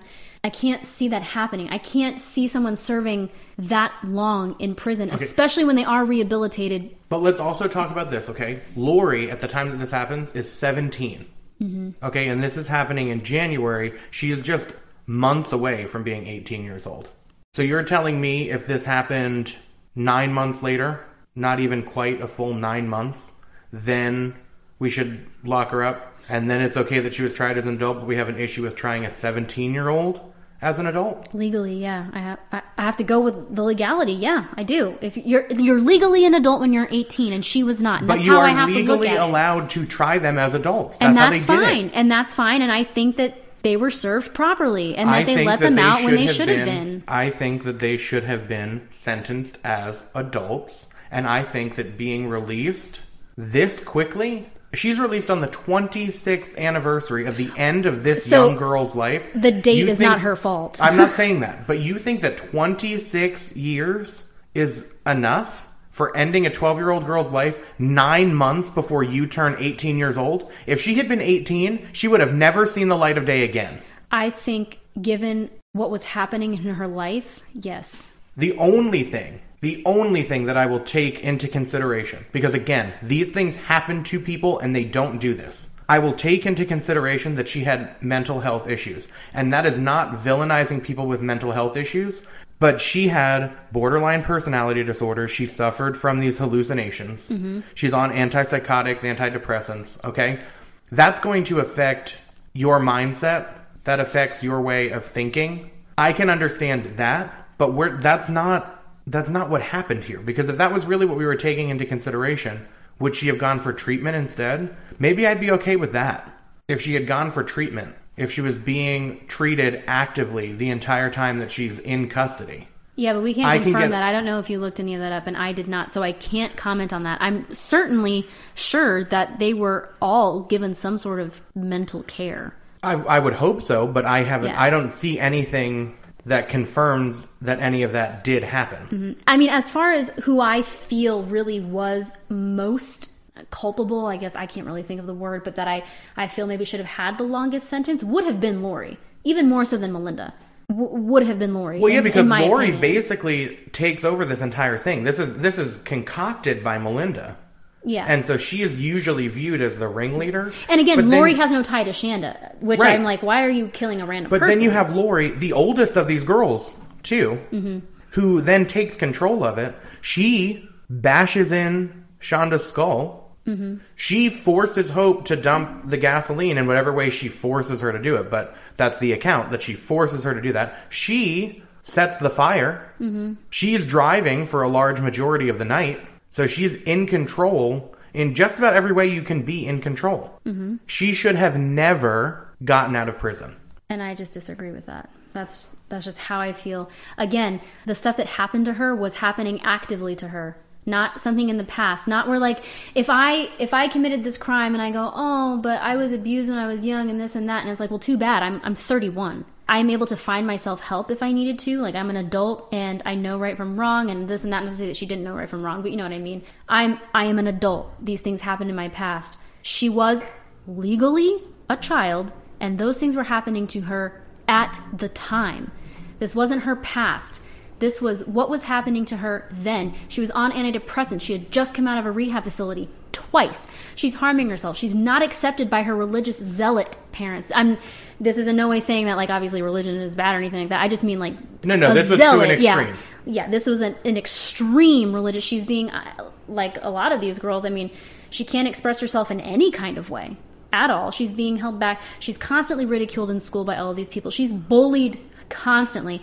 She has no rhyme or reason to her life whatsoever. She just has so much going on. And again, not an excuse for what she did. She is absolutely guilty of that. But do I think that she should be sentenced forever? No, I don't. So you're okay with the fact that she's just out on the street now, walking around like nothing ever happened, just out and about? It's not that nothing ever happened, because these people aren't just walking around just out and about. You know, she did have to go through parole, and also, well, I think right now she is still on parole, but again, that's only and this is for on her, a certain. But also, this is on her record forever, and everyone knows who she is. So yes, she will still be serving some sort of sentence for the rest of her life because of what she did, and she deserves that. She deserves that. But you believe that it's just that she has been released. What if she goes out and does this again? Because we already know that the system has failed Lori. The system failed her. She was released. 2 days later, almost kills herself accidentally. Mm-hmm. Is still going through all these things. They hadn't diagnosed her with the borderline personality disorder when they had her the first time. Mm-hmm. That's diagnosed when she's brought back after she has to be rushed to a hospital. The system has failed her. Okay, mm-hmm. So I'm not saying... That's why I'm saying what I would consider is the mental health issues at play for Lori. We also know that she served her time in a prison, not in a mental mm-hmm. center, right? She wasn't there for mental illness treatment and rehabilitation. She served the time in a prison. So even if she's meeting with some type of mental health professional while she's serving this sentence, mm-hmm. that was not the focus of the time that she spent behind bars. So if she comes out and does this again now, by your own argument, now she should be sentenced differently. Yeah. But we should have never released her in the first place for her to be able to do that. Yeah, but I disagree with that, though. She was released for a reason. She obviously had a perfect record in prison. Obviously, there are professionals out there, and we have to try to trust that they made the right decision because if you believe in the justice system and how it goes, we should be working on rehabilitation. That's what so many people think. But that's not what happens. But we know that in our justice system, that's not what happens. My personal opinion is that none of these 4 women will reoffend. Obviously, I can't say that's true or anything like that. That's just what I believe personally. Do I believe that Tony will reoffend? No. Can I buy that Hope wouldn't reoffend? Sure. Lori and Melinda? Well, I don't buy that at all. There are interviews with all of them. And maybe if you watch them as adults, you would feel differently. And there's only so much that you can get through watching someone through a screen. And obviously, they're what people tell the media. But that's how I feel. But let's jump into Melinda, because she's the last one, and she's the person that's most involved in this whole... Well, arguably, because honestly, like we've said, Lori, as the oldest, the amount of control that she had, I think that you could make the argument that she's more culpable than any of the other 3. Mm-hmm. Even though Melinda stirred the pot, hatched the plan. I just mean that she's the person who's heaviest involved in all aspects of the story. She's the one who has a relationship with both Lori, Amanda, and Shanda. Right. And there is one comment I do want to make about Melinda that I haven't really heard mentioned anywhere else, and that's that it's just a girlfriend and why it meant so much. And I know I already said that in high school, your boyfriend or girlfriend or love interest, that is the end-all be-all when you're in high school. We all know that. We've all experienced it. But even more so, the abuse and relationship she had with her father.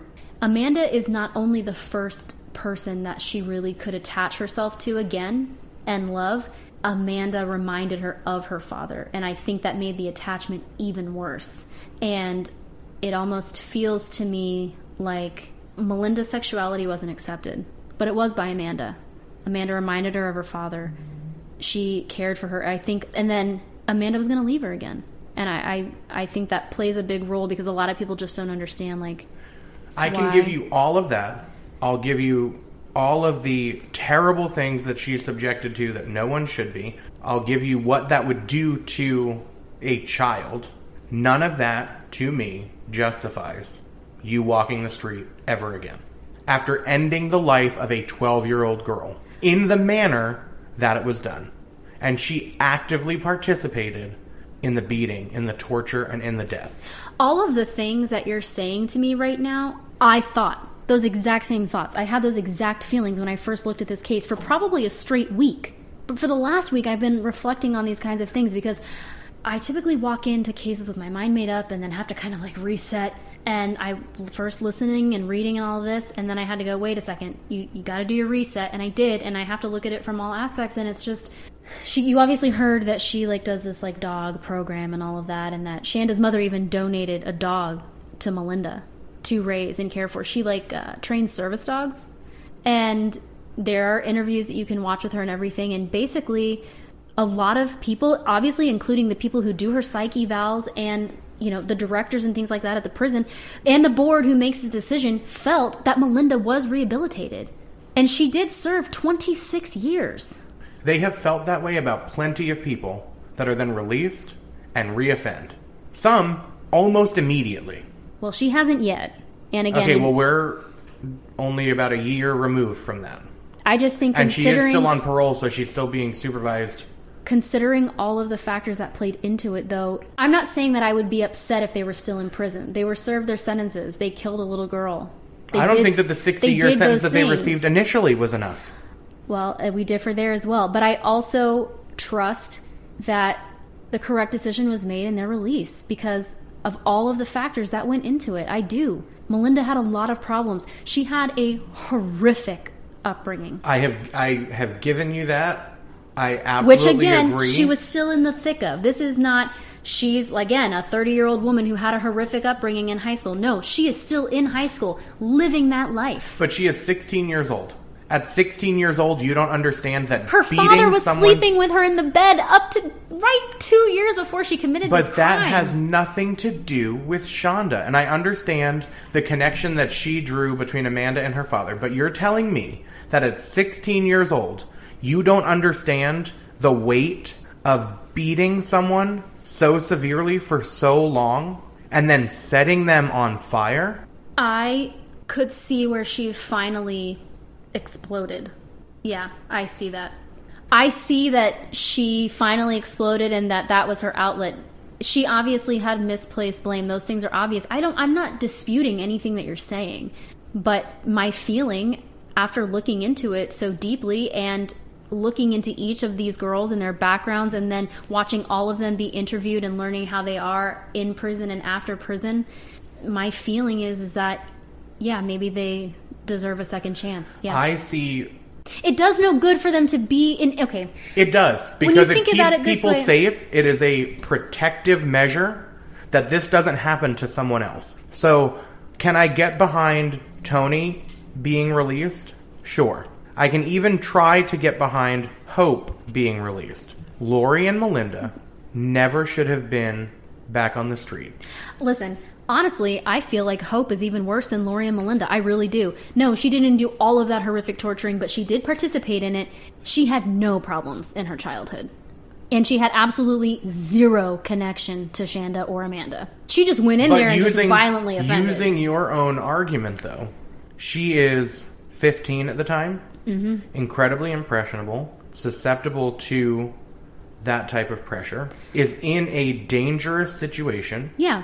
But that's why I feel the way I do about her being released. Yes, but I do find that she's probably even worse than Lori and Melinda was, based on her prerogative. But I don't know. I don't know what more to say. I have more points that I'd like to make. I don't know how to make them. I don't know how we can continue to debate because we're coming from two very different places, and honestly, this is just kind of rooted in, I guess, beliefs on our criminal justice system. Oh, you know what would change all of this, actually, that we must mention? I'm sure all of you that know us or have continued to listen to us, you all know that neither Mike nor I have children. That's also, I think, an important factor when it comes to our emotions. We both have nieces or nephews or whatever, but we have never had children, and I think that's important to weigh in because what if it was your child? How would you feel if something like this was done to your child? Oh, well, I'll tell you and right now. And then on the other side, how would you feel if you were the parent of the offender? I'm already in awe of Jackie for being able to sit across from Hope. Yeah. To donate to this charity that Melinda is involved in. And I mean, I'm in awe of that capability of whatever level of forgiveness that takes. Well, she said she doesn't forgive her. And to Hope's credit, because you sometimes don't see this with people, they get cocky when they're out of prison and all they do is defend. Hope did not defend herself in this interview directly across from Jackie. And she said, I don't expect you to forgive me, and you know, that's your right. No, but there's some level of forgiveness, or maybe acceptance is a better term, or just being able to I guess to move on. I mean, she is, what a huge person it takes to be able to do any of the things that she's done. And that's me not as a parent and not as the parent of this child that had these horrific things done to her. Oh yeah. We've even, I guess now it doesn't matter, but there were a few things that happened to her that we left out that I personally feel are too graphic to say, even for me. Well, I didn't want to talk about the crime at all. Yeah. As I made very clear at the beginning. I will say, though, and these are unsure, which actually might, I don't know. There were some sexual elements to the crime as well that I am not going to detail at this point, but some things did happen. Who committed those acts I don't think they've been disclosed, or I couldn't find them. But again, I don't think that's such a huge standout point because a lot of these girls were sexually abused. So I could certainly, again, understand that part of the crime, not necessarily that it was right or justified, but I think someone who's been sexually abused is probably going to sexually abuse someone else. The psychology of it, I can understand. That's what I'm trying to say. I understand the psychology behind it, so. I don't know. I don't think we can get anywhere else with this. We can't. I am exhausted. I think that was probably the most heated debate that we've had on the show to this point. This is probably the debate where we agree the least. Yeah. Yeah, I think we're definitely we can't agree on anything other than Tony. I do believe she served her time was served there. Right. Yeah, she served her time, and we're both okay with that. But the other three, I don't think we're gonna. Nope. Yeah. So Although, let it be known we do agree that all the girls are guilty. All of the girls should have served time. The duration of that and the severity of the punishment is what we disagree on. Yeah. Yeah. I kind of want to jump back in though to think I don't think. Go ahead. We've already been here for hours. I know. I just don't see why the plea deals were necessary. They had more than enough, specifically for Lori and Melinda. They had more than enough to just take it to trial, and I have no qualms about the death penalty. Oh. That was a tidbit that we haven't put in exactly. So the plea deals were reached primarily because they were being tried as adults, and the death penalty would have been on the table. Oh, I mentioned that right at the top. Did you? Oh, I apologize. Apparently it was mentioned. Yeah, that they announced they were going to try them as adults, and they were going to seek the death penalty, and that's why we had 4 plea deals. Yeah. I understand a plea deal for Tony, absolutely. Yeah. Although we don't really needed her corroboration. Yeah. We don't know 100% what went into it, because a lot that goes on with plea deals as well is that the victim's family also has to agree to them.